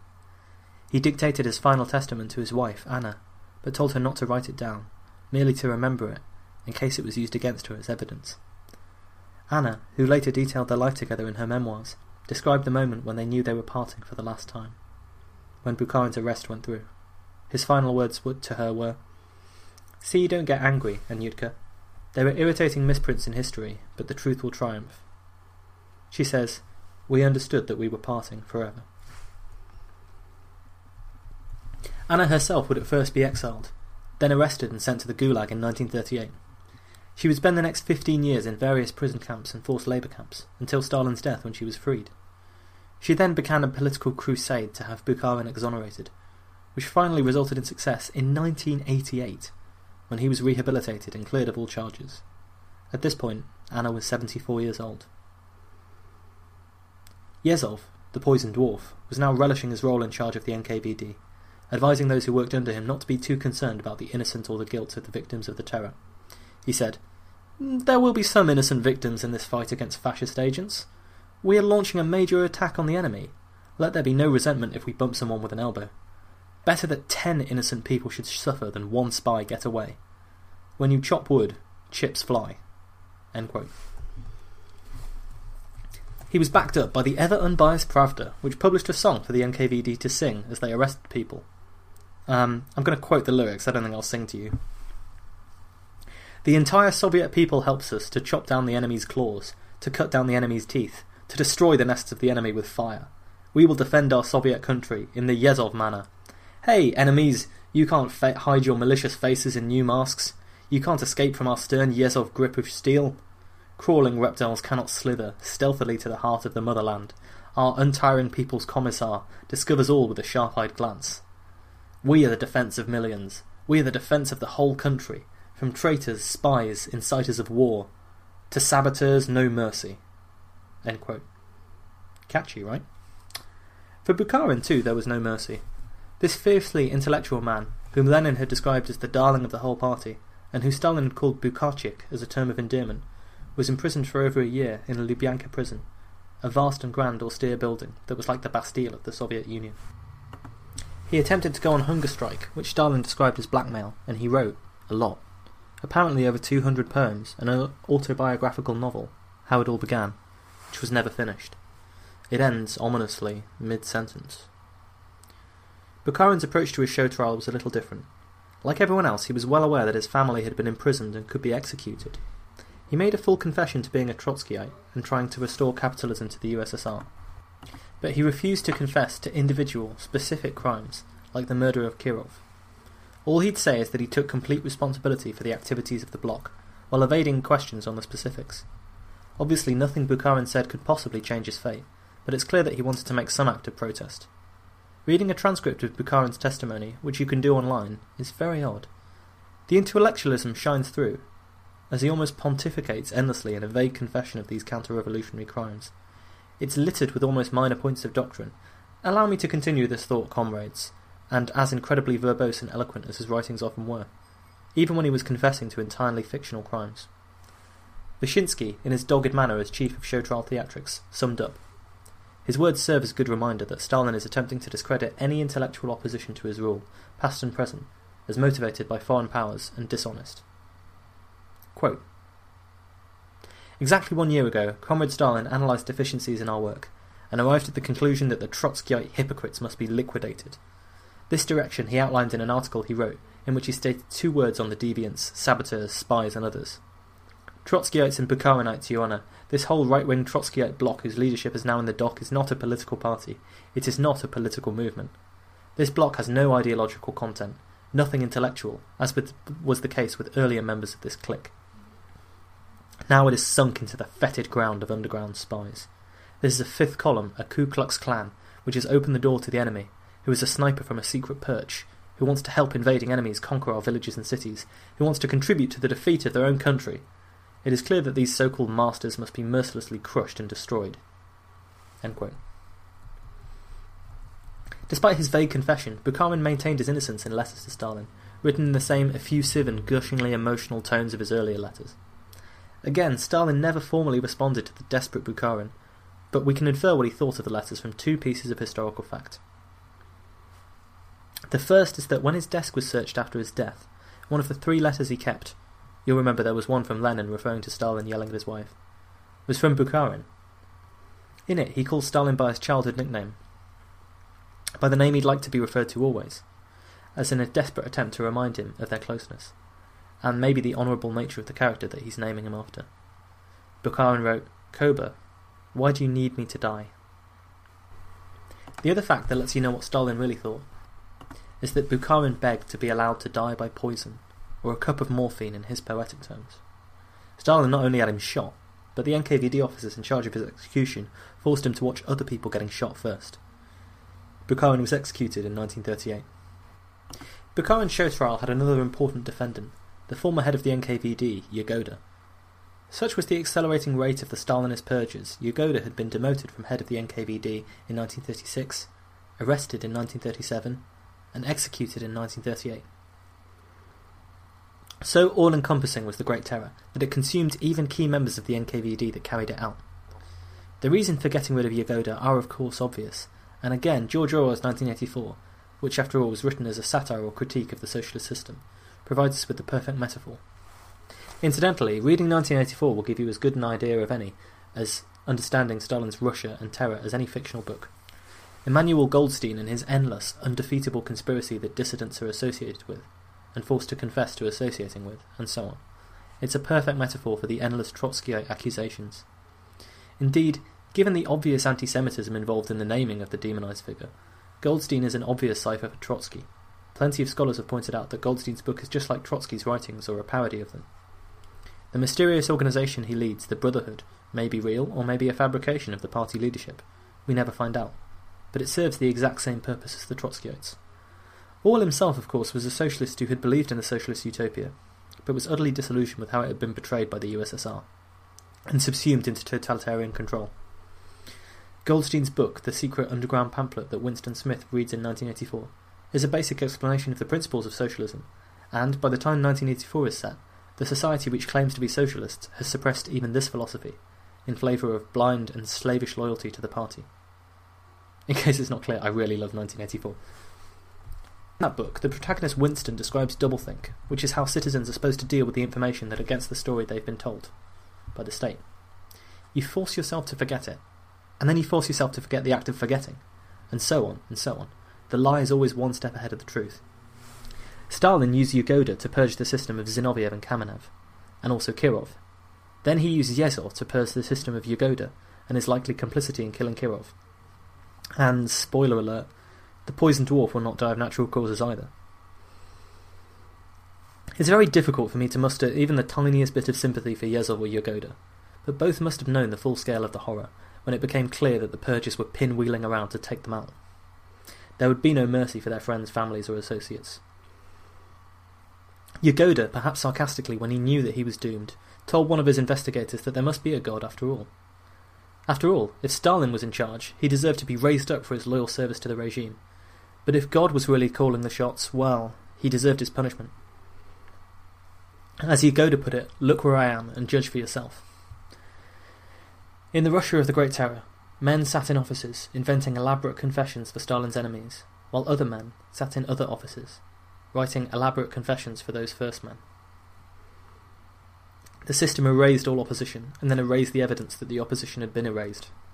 One of the most iconic images from this era is a doctored photo of Stalin and some associates. By 1939, Yezhov had been removed from the picture completely. One year, the NKVD is singing your praises, literally singing your praises, and the next year you're being erased from pictures of you and Stalin. Enemies are not just defeated, but destroyed completely. History is not just suppressed, but rewritten. This was the ambitious goal of the Great Terror, and at its end, only Stalin and a few members of his inner circle survived.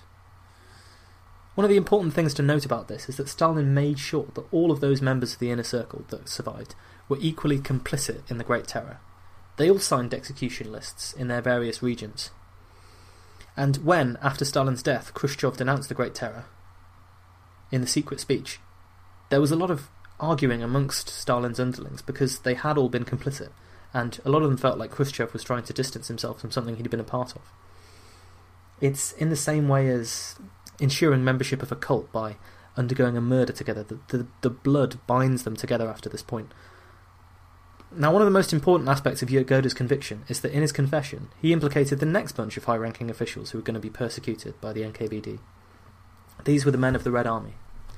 Chief amongst them, Marshal Tukhachevsky, who Stalin had long suspected of plotting some kind of military coup against the revolution. Again, with very little evidence. He was arrested, and Yezhov was put in charge of his interrogation, and Yezhov was not afraid to use physical torture as well as psychological. Perhaps we'll never know for sure what precise techniques were used by the NKVD to wring a confession out of Tukhachevsky. What we do know is that the confession, which still survives in the Soviet archives, was spattered with blood. Stalin saw spies everywhere in the Red Army, and by the end of the purge, 30,000 members of the armed forces had been killed, and more than half of the officer corps. The purge of the army and Stalin's motivations behind ordering it are one of the murkier areas of the already murky Great Terror. For example, Tukhachevsky and others were accused of conspiring with officials from Nazi Germany in a plot to overthrow the state. Of course, this was the standard accusation that was levelled at everyone. Zinoviev, Kamenev, Bukharin, everyone had to deal with it. But there is solid evidence that the Nazis encouraged Stalin's paranoia in this area, in the hope that he'd decimate his own armed forces. Reinhard Heydrich, the brutal head of the SS, had 32 documents forged to make it look like Tukhachevsky had been involved in a plot to topple Stalin. Allowing Stalin to discover these forgeries gave him all the pretext he needed to ruthlessly purge the Red Army. That said, I don't believe, and most historians don't believe, that Stalin was genuinely duped by the Nazi forgeries. It just gave him an excuse to do what he wanted to do anyway, and crush any alternative centre of power. Yet the purge of the army remains, on the face of it, a considerable gamble by Stalin. Tukhachevsky was a brutal man, but he was a brilliant military strategist who was beginning to understand what armour and aircraft would do to modern warfare, something that Hitler, of course, and the architects of Blitzkrieg understood very well. That was why they designed their strategy of lightning war that utilised fast movement, aerial bombardment, and armour above all else. There was no question that Stalin's paranoia caused him to weaken his own army considerably. All this while the state was being squeezed to maximise military production. Given that there was probably no realistic coup, and Stalin knew that, it seems like a misstep. What's clear is that Stalin the autocrat shines through this action. He was willing to weaken the socialist state, the Russian military, and cut down military leaders who could be helpful in their prime. All this in order to terrify people, to increase their loyalty. Stalin would regularly say that the only way to win was soldiers were more terrified of their own side than they were of the enemy. And yet we can clearly see in this action that one of the flaws of dictators is that they often put a higher price on loyalty than competence. This will have its own consequences. There's so much to say in going through the Great Terror, so I've split it into 2 episodes. Next time, I will dive into the impact of the Great Terror on ordinary people, not just Bolsheviks or politicians in the USSR. Because of this horrendous purging of society, it was not just limited to the party. In the USSR, Stalin, Yezhov, and the NKVD, they made themselves the common enemy of mankind.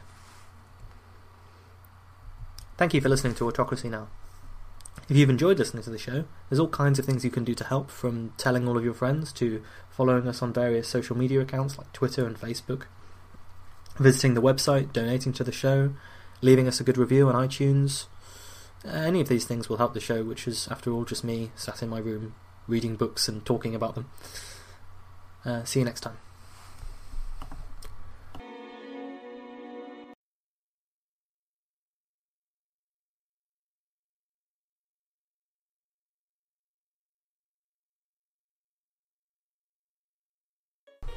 Hello, and welcome to Autocracy Now! As part of our series on Stalin, today it's Episode 7, The Great Terror. Part 2, The Common Enemies of Mankind. One sunny afternoon in 1937, a young girl, Marksena Mikhailovna, was putting on a puppet show for her friends. It was an afternoon's diversion, but friends and the parents of the children involved were all invited to form the audience of the show. She was 13 years old, and one can imagine trying to corral the younger children into learning their lines.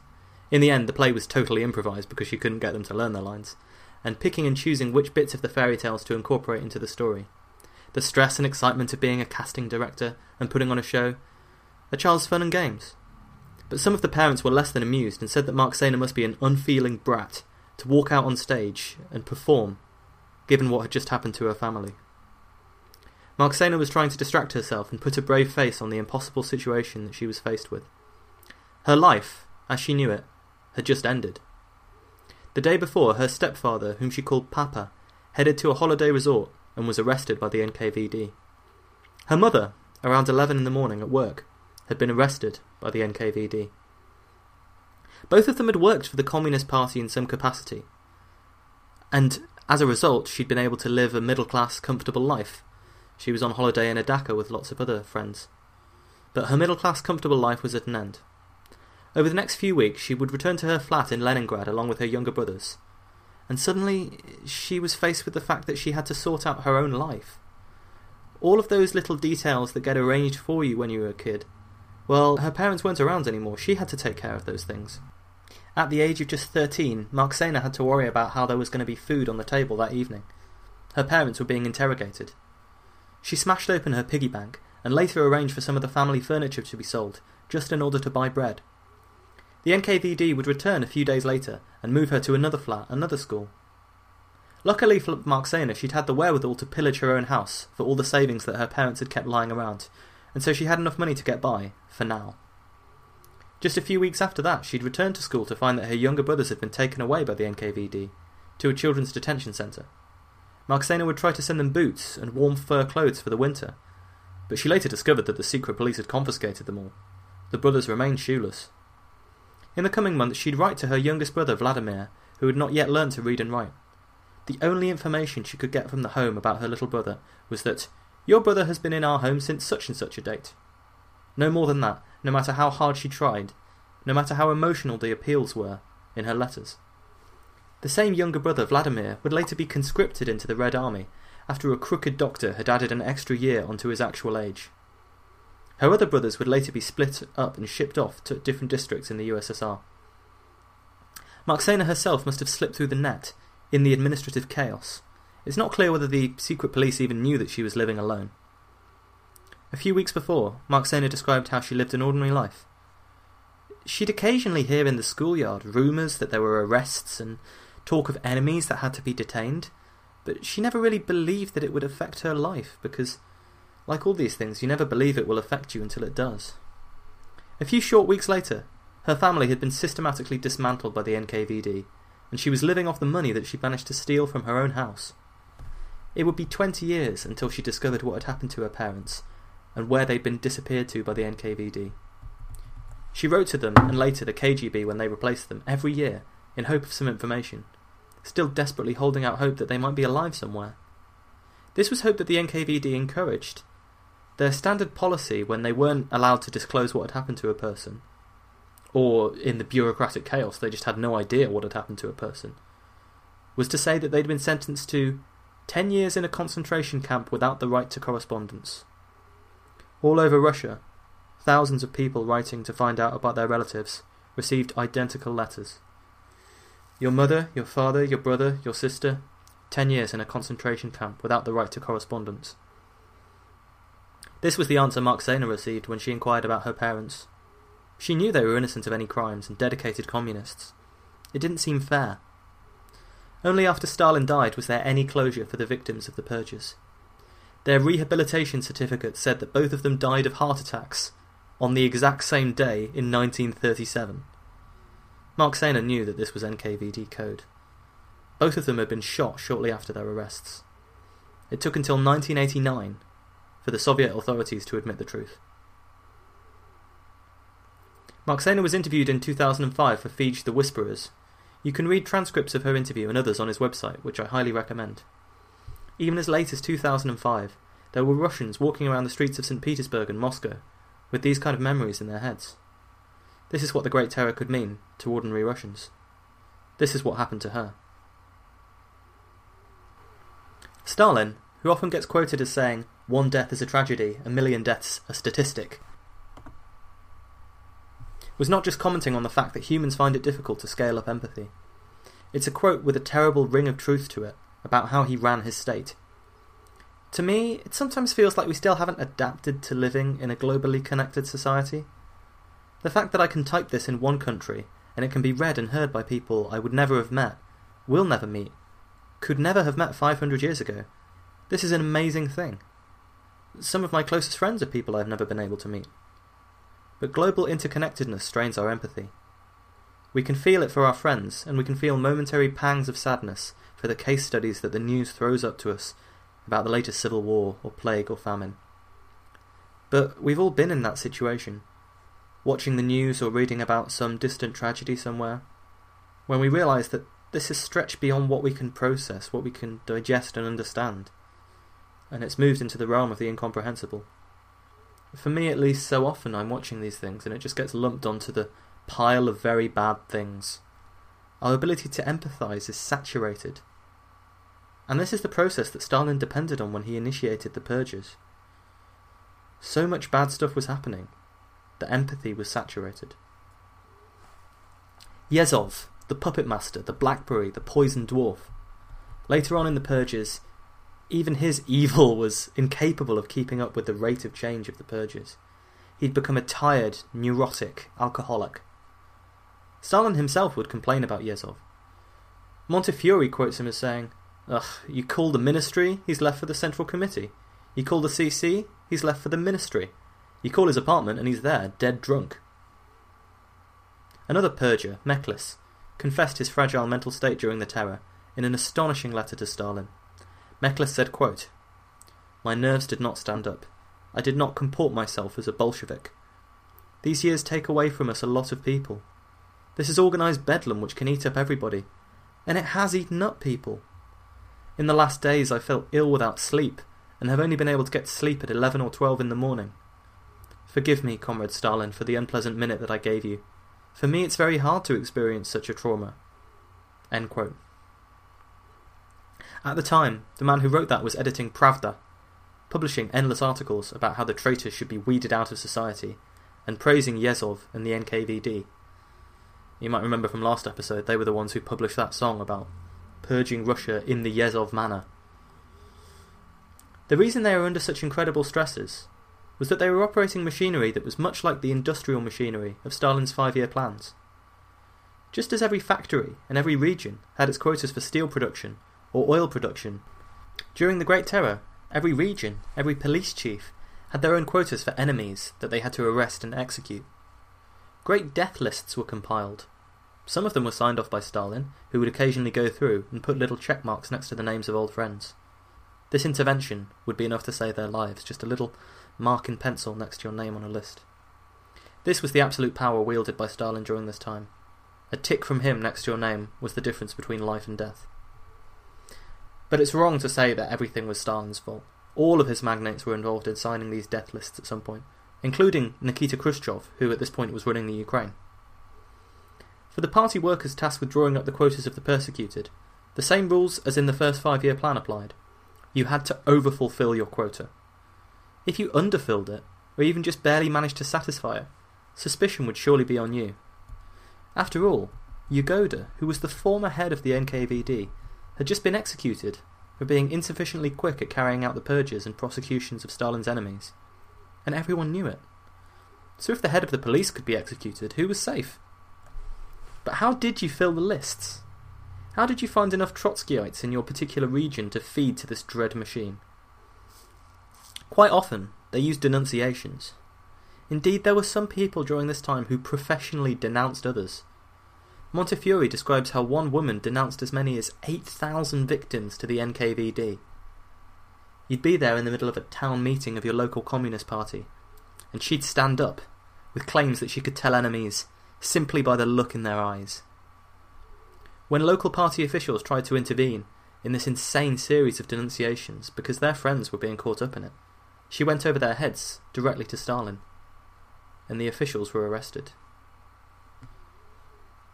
Of course, every ambitious politician used denunciations to get rid of their political rivals, preserve their friends, and just carry out whatever petty vendettas they wanted to. Ambitious young NKVD officers took pride in filling their quotas.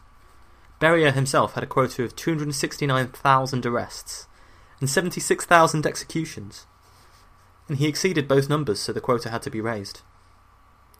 Those who weren't executed were used as slave labour, so much so that the people who were in charge of these major public work projects like the Dnieper Canal and things like that, that was the secret police because they had all of the slave labour they could need.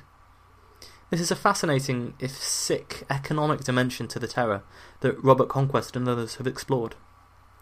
Nikita Khrushchev, who'd later denounced Stalin's excesses during the terror, personally executed 55,000 people, a dutiful 10% more than his quota of 50,000.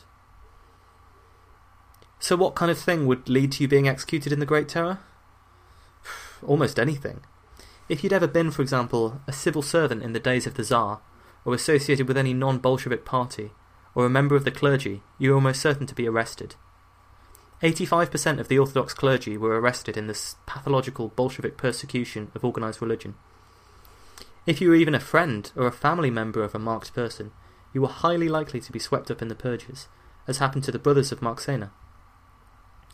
The intelligentsia, these are the doctors, the teachers, the scientists, academics, anyone who was considered likely to hold views that weren't entirely socialist, anyone who'd been exposed to non-communist ideas, these people were arrested and persecuted during the Great Terror. And in fact, one of the great diaries we have from the siege of Leningrad, which will take place during the Second World War, is from an academic who lived in Leningrad, and she was caught up in the Great Terror while pregnant, and lost the baby under torture. And so you read her diary of her attempts to defend the city of Leningrad against the Nazis, and you think, This person is being tasked to dig trenches outside their home city to defend a regime that did that to them. I mean, you almost can barely understand what immense strain this must have put on the fabric of society. But so many of the people who were caught up in this maelstrom really had no political leanings at all. Whenever purges on this scale are unleashed and life becomes cheap, death swallows up a lot of innocent people. When desperate NKVD officers couldn't find enough people with a cloud of suspicion hanging over them to persecute, sometimes they just randomly select names from the phone books in the local area. Given that Stalin had ordered the persecution of foreign nationals, especially anyone who was German, who were, after all, in Stalin's mind, the most likely to sabotage the state as a fifth column, simply having a name that sounded German, Polish, or even non-Russian was often enough to condemn you to death. And before we all feel too morally superior, we should remember that this kind of persecution happened in Britain as well, and there's the infamous internment of the Japanese Americans under Franklin Roosevelt.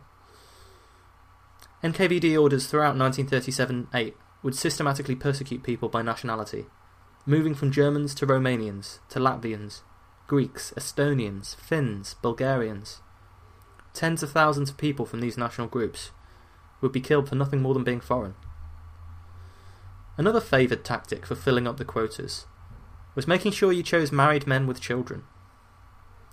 Married men with children, it was discovered, were the easiest to extract confessions from. The NKVD found they could save considerable time by getting them to sign blank pages at the bottom. The precise confessions could be filled in by an officer later. There's a wonderful book called Hammer and Tickle about Soviet jokes or anekdoti. I first found it in my college library when I was meant to be revising for exams, and so I had no choice but to read the whole thing. It's an amazing combination of Soviet history and terrible puns, so what's not to like? In these jokes, though, we see the resistance, the private discourse and grumbling that was the suppressed opposition in Russia. And we see that it was hardly a nation of fanatics or traitors like the official histories make out. Some particular jokes from the books shed light on the terror. 3 workers head to the factory one morning. One is 5 minutes early, and he's arrested for being a spy. One is 5 minutes late, and he's arrested for being a saboteur. One of them manages to be exactly on time, and he gets arrested for owning an American watch. Yet merely telling an anti-Stalin joke could be enough to get you arrested and sent to the Gulag, or denounced by one of your friends and neighbours. The jokes themselves adapted to reflect this reality, like this one. Quote, 2 prisoners in the Gulag meet one morning. "Why are you here?" says one to the other. "I'm here for laziness," the second man replies. "Laziness?" says the first. "Did you fail to turn up to work one morning?" "No," says the second. "I stayed up late at night, telling jokes with a friend." "Well, that doesn't sound too lazy to me," replies the first, confused. The second says, "Well, I was lazy. I was going to wait until the morning to denounce him to the NKVD, but he denounced me that very same night."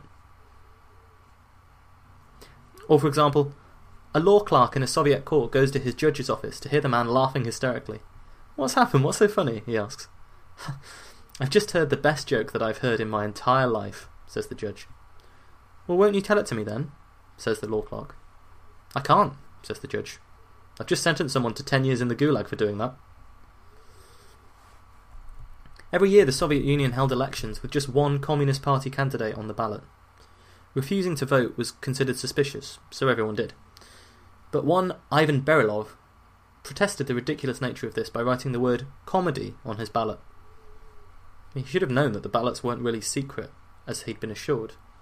He was sentenced to 8 years in the Gulag for this crime. His joke, however, was preserved, and you can still find it in the Soviet archives, although I'm not entirely sure, given the 8 years of hard labour, that he felt that his punchline was really worthwhile. Just as in the Nazi Holocaust, those who wanted to curry favour with the authorities and protect themselves from persecution would denounce their neighbours to the NKVD for something as simple as telling a joke. Idealistic children in the Young Pioneers scheme, which was something close to Stalin's version of the Hitler Youth, would sometimes denounce their relatives, friends, even their parents. Just as in Nazi Germany, parents began to be afraid of their fanatical children. Even discussing what had happened and who had been arrested was a really risky business. After all, what if you mentioned it to one of the people who was denouncing traitors? You could hardly say, "Oh, it's a shame that X, Y, or Z turned out to be arrested." Young Marksana found that none of her fellow schoolchildren ever asked her about her parents, even though it was common knowledge that they had been arrested. Many were terrified of even talking to her at all, lest they also disappear. After all, her family had been marked as enemies, and you wouldn't want to fraternise with the enemies. Alongside the official quote-unquote legal executions, those who died in the Gulag, where conditions were horrendous, the slave labour conditions, cannot be forgotten. Beria would happily report to Stalin that the Gulag system paid for itself. The constant influx of new prisoners ensured this. Women who were imprisoned in the Gulag were raped as a matter of routine by guards and fellow inmates. Many of them were forced to take camp husbands for protection. Those who fell pregnant in the Gulag were occasionally released in special amnesties, but more often than not, their babies were placed in the same special orphanages for the orphans of the Great Terror, like those that Marksana's brothers were sent to. Families were rarely reunited. I mean, why would the authorities even bother to keep track of the orphans? Jacques Rossi, who was in the Gulag, described his ordeal in the memoirs.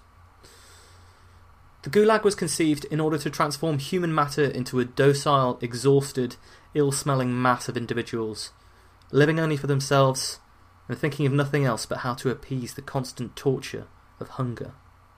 Living in the instant, concerned with nothing apart from evading kicks, cold, and ill-treatment. End quote.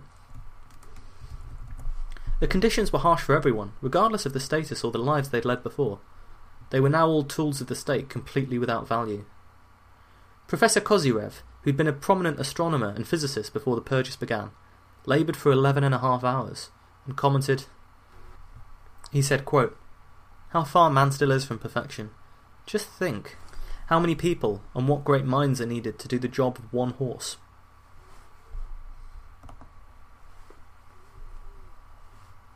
Being physically unable to work was no excuse in the Gulag.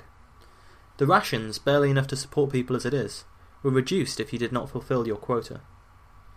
The result of this should be obvious. The weak would gradually starve to death. The Gulag prisoners had a name for these people. They were called Dokadoiga, which roughly translates as goners. Increasingly emaciated, often offered no medical care or food, they would stagger on until falling dead in the snow. The camp guards liked to keep them around. They served as a reminder to the others of their fate if they did not work hard enough. Stalin and the more fanatical of his underlings were by no means separate from the NKVD and Yezhov. A Stalin speech from 8th of November 1937 at the height of the purge gives you a sense of the foaming at the mouth that had begun at this point. He said, quote, "And we will annihilate every such enemy, even if he were to be an old Bolshevik. We shall annihilate his entire clan, his family. We will mercilessly annihilate anyone who by his actions and thoughts, yes, thoughts too, assails the unity of the socialist state. For the total annihilation of all enemies, both themselves and their clan." End quote. In this, Stalin's policy was as much influenced by Leninist writings on the value of terror and the destruction of opposing classes, as it was by the old Russian leaders like Ivan the Terrible, who'd persecuted their boyars. Stalin would regularly say that Ivan's only mistake when dealing with his lords was not killing them all. There was an endless historical question with the Great Terror, as to why Stalin initiated such a wide-ranging purge. To me, at least, it seems like there's a combination of genuine paranoia and brutality as a tactic at work. Stalin couldn't possibly have believed that everyone who was being denounced was really guilty. How could they be, when so often he wrote the charge sheets for them? But he did believe there were conspiracies against him. This paranoid nature happens throughout his life, and it's indicated by later purges of his inner circle. The mass purges from 1937-8, though, seemed to me to be less about destroying any specific conspiracy, and more about cowing the general population. During the Civil War, Stalin set fire to entire peasant villages to intimidate the rest of them into submission. In some ways, this was merely that policy, but scaled up to an entire country. Stalin instigated the Great Terror, and surrounded himself with sadistic lieutenants like Yezhov and Beria, who'd carry it out for him. The Bolshevik tendency to micromanage and bureaucratize treated this task the same as any other. Yezhov even specified which type of bushes were the best to plant to cover up the mass graves. Stalin signed the death lists and the death warrants in so many cases, personally approving the names of hundreds of thousands for execution. But his inner circle should never be held free from blame. Many of them would ignore the names on the lists of the condemned, and simply underline the numbers. To their dying day, men like Molotov and Kaganovich would insist that the terror had been necessary to strengthen the Soviet state before the Second World War. This is presumably the attitude you have to adopt when you've got so much blood on your hands. Nor should we forget that butchery on such a vast scale required a vast number of people employed by the NKVD to draw up local lists for each town, village and street, to extract and record the confessions of those who were attacked, to drive victims in lorries marked meat from place to place. To talk about a Soviet Russia without the terror, to talk about a Stalinist regime without the terror, is so far into the counterfactual that we can't really understand what it would have looked like. Trampling on the NEP, forcing workers to live in terrible conditions and fulfill fantastical targets, collectivising the peasantry, and generally attempting to repress and mould society in the fanatical, revolutionary way that Stalin did. This probably did require terror. That's the only way you could force people to do these things. When you read about the immense suffering that Stalin caused to people, and you think about the low power base that the Bolsheviks had initially, you question why they weren't toppled from power. But the huge machinery of the terror is probably a major reason why. After the terror had begun, it escalated in a horrendous cycle of violence. After all, every person who was arrested or executed turned another group of people against the Soviet state. The family of the victim. This, as much as anything else, was why entire families were wiped out by the terror. Every new execution, every overfulfilled quota, cemented Stalin's own paranoia and resolved that he had to stamp out these internal enemies, and they created new enemies. Yet the excuse that unity was necessary to win the Second World War, as well as being immensely cold and callous, is to my mind inaccurate. I also think that the idea that this was the culmination of the social engineering that was going to eliminate people who disagree with Stalin and socialism, that's also not the main cause of the terror. That's more of a secondary motive, or else why would the slaughter be so indiscriminate and rely on quotas? Why would people who weren't necessarily bad communists be executed? This was about maintaining Stalin's personal power, not the unity or the social cohesion of the state. The year 1937-8, when the vast majority of mass killings and repression occurred, has been called the Yezovshchina, the time of Yezov. Chances are that Stalin himself invented this term, and he certainly started using it in private very quickly after it was coined, to distance himself from the atrocities. Towards the end of 1938, Yezov's power was starting to wane. He was signing death lists that included many of his own protégés and allies. Just as for previous Bolsheviks, the persecution of your friends and associates was a signal that you would be next. In August of 1938, Beria became Yezov's deputy. Now that is a terrifying thing for a politician. Beria suddenly being your deputy.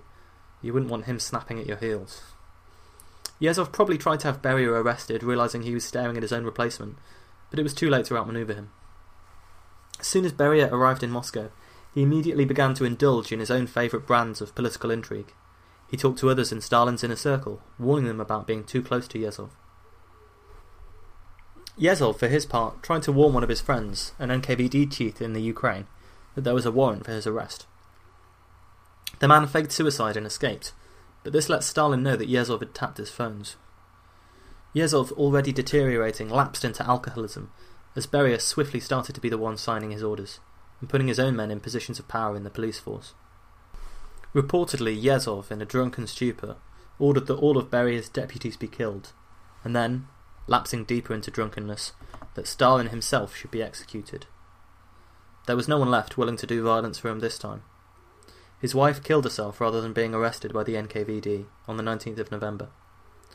Montefiore describes his last days of freedom as a sort of hellish parade of debauchery, Yezov using what little power and influence he still had to satisfy base and sexual desires. By the 23rd of November 1938, Yezov was dismissed from his position as head of the NKVD and replaced by Beria. Yezov was demoted to be the People's Commissar for the Waterways. It can't be lost on him that this was the exact same appointment that the former head of the NKVD, Yagoda, had had. The trajectory from NKVD head to waterways to arrest and execution, this was already well established. It was happening to Yezhov too, and, despite all the people he had killed and all the power he'd wielded, he was powerless to stop it. Beria and his cronies were in charge now. Yezhov was kept around in a terrible condition for some years. Perhaps having him killed straight away was too obvious. But he was eventually denounced by Beria in 1939, arrested in 1940, tortured, shot. He quickly confessed to whatever crimes he was accused of. Like so many of Stalin's secret policemen who later became victims, he was not afforded the honour of a show trial, where he might have exposed Stalin's role in the Yezhovshchina, and was instead completely disappeared from history. There's a really famous photograph where he was originally in it with Stalin, and he's just been completely erased from that photograph in the official version that was published later. He was executed in secret with no announcement. Time magazine, as late as 1948, reported rumours that he was in an asylum somewhere, in one of the NKVD basements that he had specially designed himself. The floor sloped in one direction. It made it easier for the executioners to hose it down for blood. Apparently, when Beria's men searched his apartment, along with finding the usual trove of horrors that the NKVD men habitually kept, they also found some files on Stalin from pre-1917 that appeared to indicate that he was an agent of the Okhrana. And you'll remember when Stalin was a revolutionary, this was a big rumour that was going around that he really worked for the secret police. Although he could have been a double or triple agent, I suppose. Evidently, Yezhov had been hoping to use this as insurance. It was a pathetic hope. The files did nothing to help him. It's kind of unclear how he hoped to use these documents anyway. I mean, Stalin would just say, "That's a lie," and you would be executed. Stalin, for his part, was finally engaging in a degree of tactical retreat from the purges. By blaming Yezhov for their excesses, in a way, just like when he said that those who'd collectivised farms were dizzy with success, he could exonerate himself. The lie worked, and for many years a lot of people believed that Stalin was not as personally responsible for the purges as his NKVD deputies like Beria and Yezhov. Perhaps also, blaming Yezhov for excessive purges signalled to Stalin's own allies that they shouldn't worry. His inner circle, at least the ones who survived, can't possibly have spent all day signing death warrants for former friends without worrying that they would be next. By scapegoating Yezhov, he might have tipped off a revolution against him. These men would now breathe a sigh of relief and remain loyal to Stalin. Stalin, as ever, was pragmatic in his tactical withdrawals from policy. The reality was that the Great Terror just couldn't be sustained. The levers of the thing were grinding to a halt. It had wreaked havoc with the economy and the internal functioning of the party, just by swallowing up so many people. He'd made his point. It was probably also important that he admitted that many of the arrests had been made wrongfully, and so it was necessary for him to pin some blame on Yezhov. Not that Stalin actually cared. There's a wartime anecdote that I've been unable to find the original source for, but that Dan Carlin quotes in one of his brilliant episodes on the Eastern Front. A disastrous order results in the needless deaths of many soldiers, and a commanding officer muses, "The important thing is that the order has been carried out, even if only one man makes it." Such was the same logic that was applied to the quotas of the 5-year plan and the Great Terror. Waste was inevitable. Even missing genuine dissidents was inevitable. Chaotic, rapid, revolutionary struggle was what Stalin wanted, and it was what he got. That was his narrative. It's difficult to overstate the psychological scars that these years must have left on the people of the USSR. According to the NKVD's own files, 800,000 were executed, and more than 1.5 million were arrested. Everyone would have known someone who was caught up in the purges, and everyone would have been afraid that they could occur again, afraid of the knock on the door at 3 a.m. that could only mean one thing. Families, who had been destroyed and torn apart by the purges, were still not reunited, even when the Great Terror was over, receiving only that familiar refrain, that their loved ones had been sentenced to 10 years without the right to correspondence. The systematic political repression that the Bolsheviks had always undertaken was not stopped at the end of 1938, and Beria and his gang of sadists would continue to arrest and torture dissidents. But the indiscriminate killing and the mass graves were now limited in scope to specific political enemies. The Soviet Union would have almost 2 years of this before the Second World War started. Being born in the USSR around, say, the turn of the 20th century can feel like one of the worst fates imaginable. It's impossible, in listing the numbers, and even in reading the personal stories, for us to understand the scope of the suffering. Reading about the terror has not been a pleasant experience. When I was 15, I visited the Nazi concentration camp Auschwitz on a school trip, and I remember one thing that struck me was how absurd, how stupid, how unholy it was that the sun was shining, that it was a beautiful April day, that the world dared to forget about the atrocities that had taken place here, that the birds still sang. Today, as I write this, it's a beautiful day outside. I can hear the birds singing too, like George Orwell said in 1984. It can be such a hollow and beautiful sound. What made it sit at the edge of the lonely wood and pour its music into nothingness? And I felt then, like I feel now, that no good can come of this unless we remember it. It's our duty to read about these things, to learn about the consequences. Not just of autocratic government and dictatorship. Stalin was monstrous, but blaming him alone misses our own complicity as a species.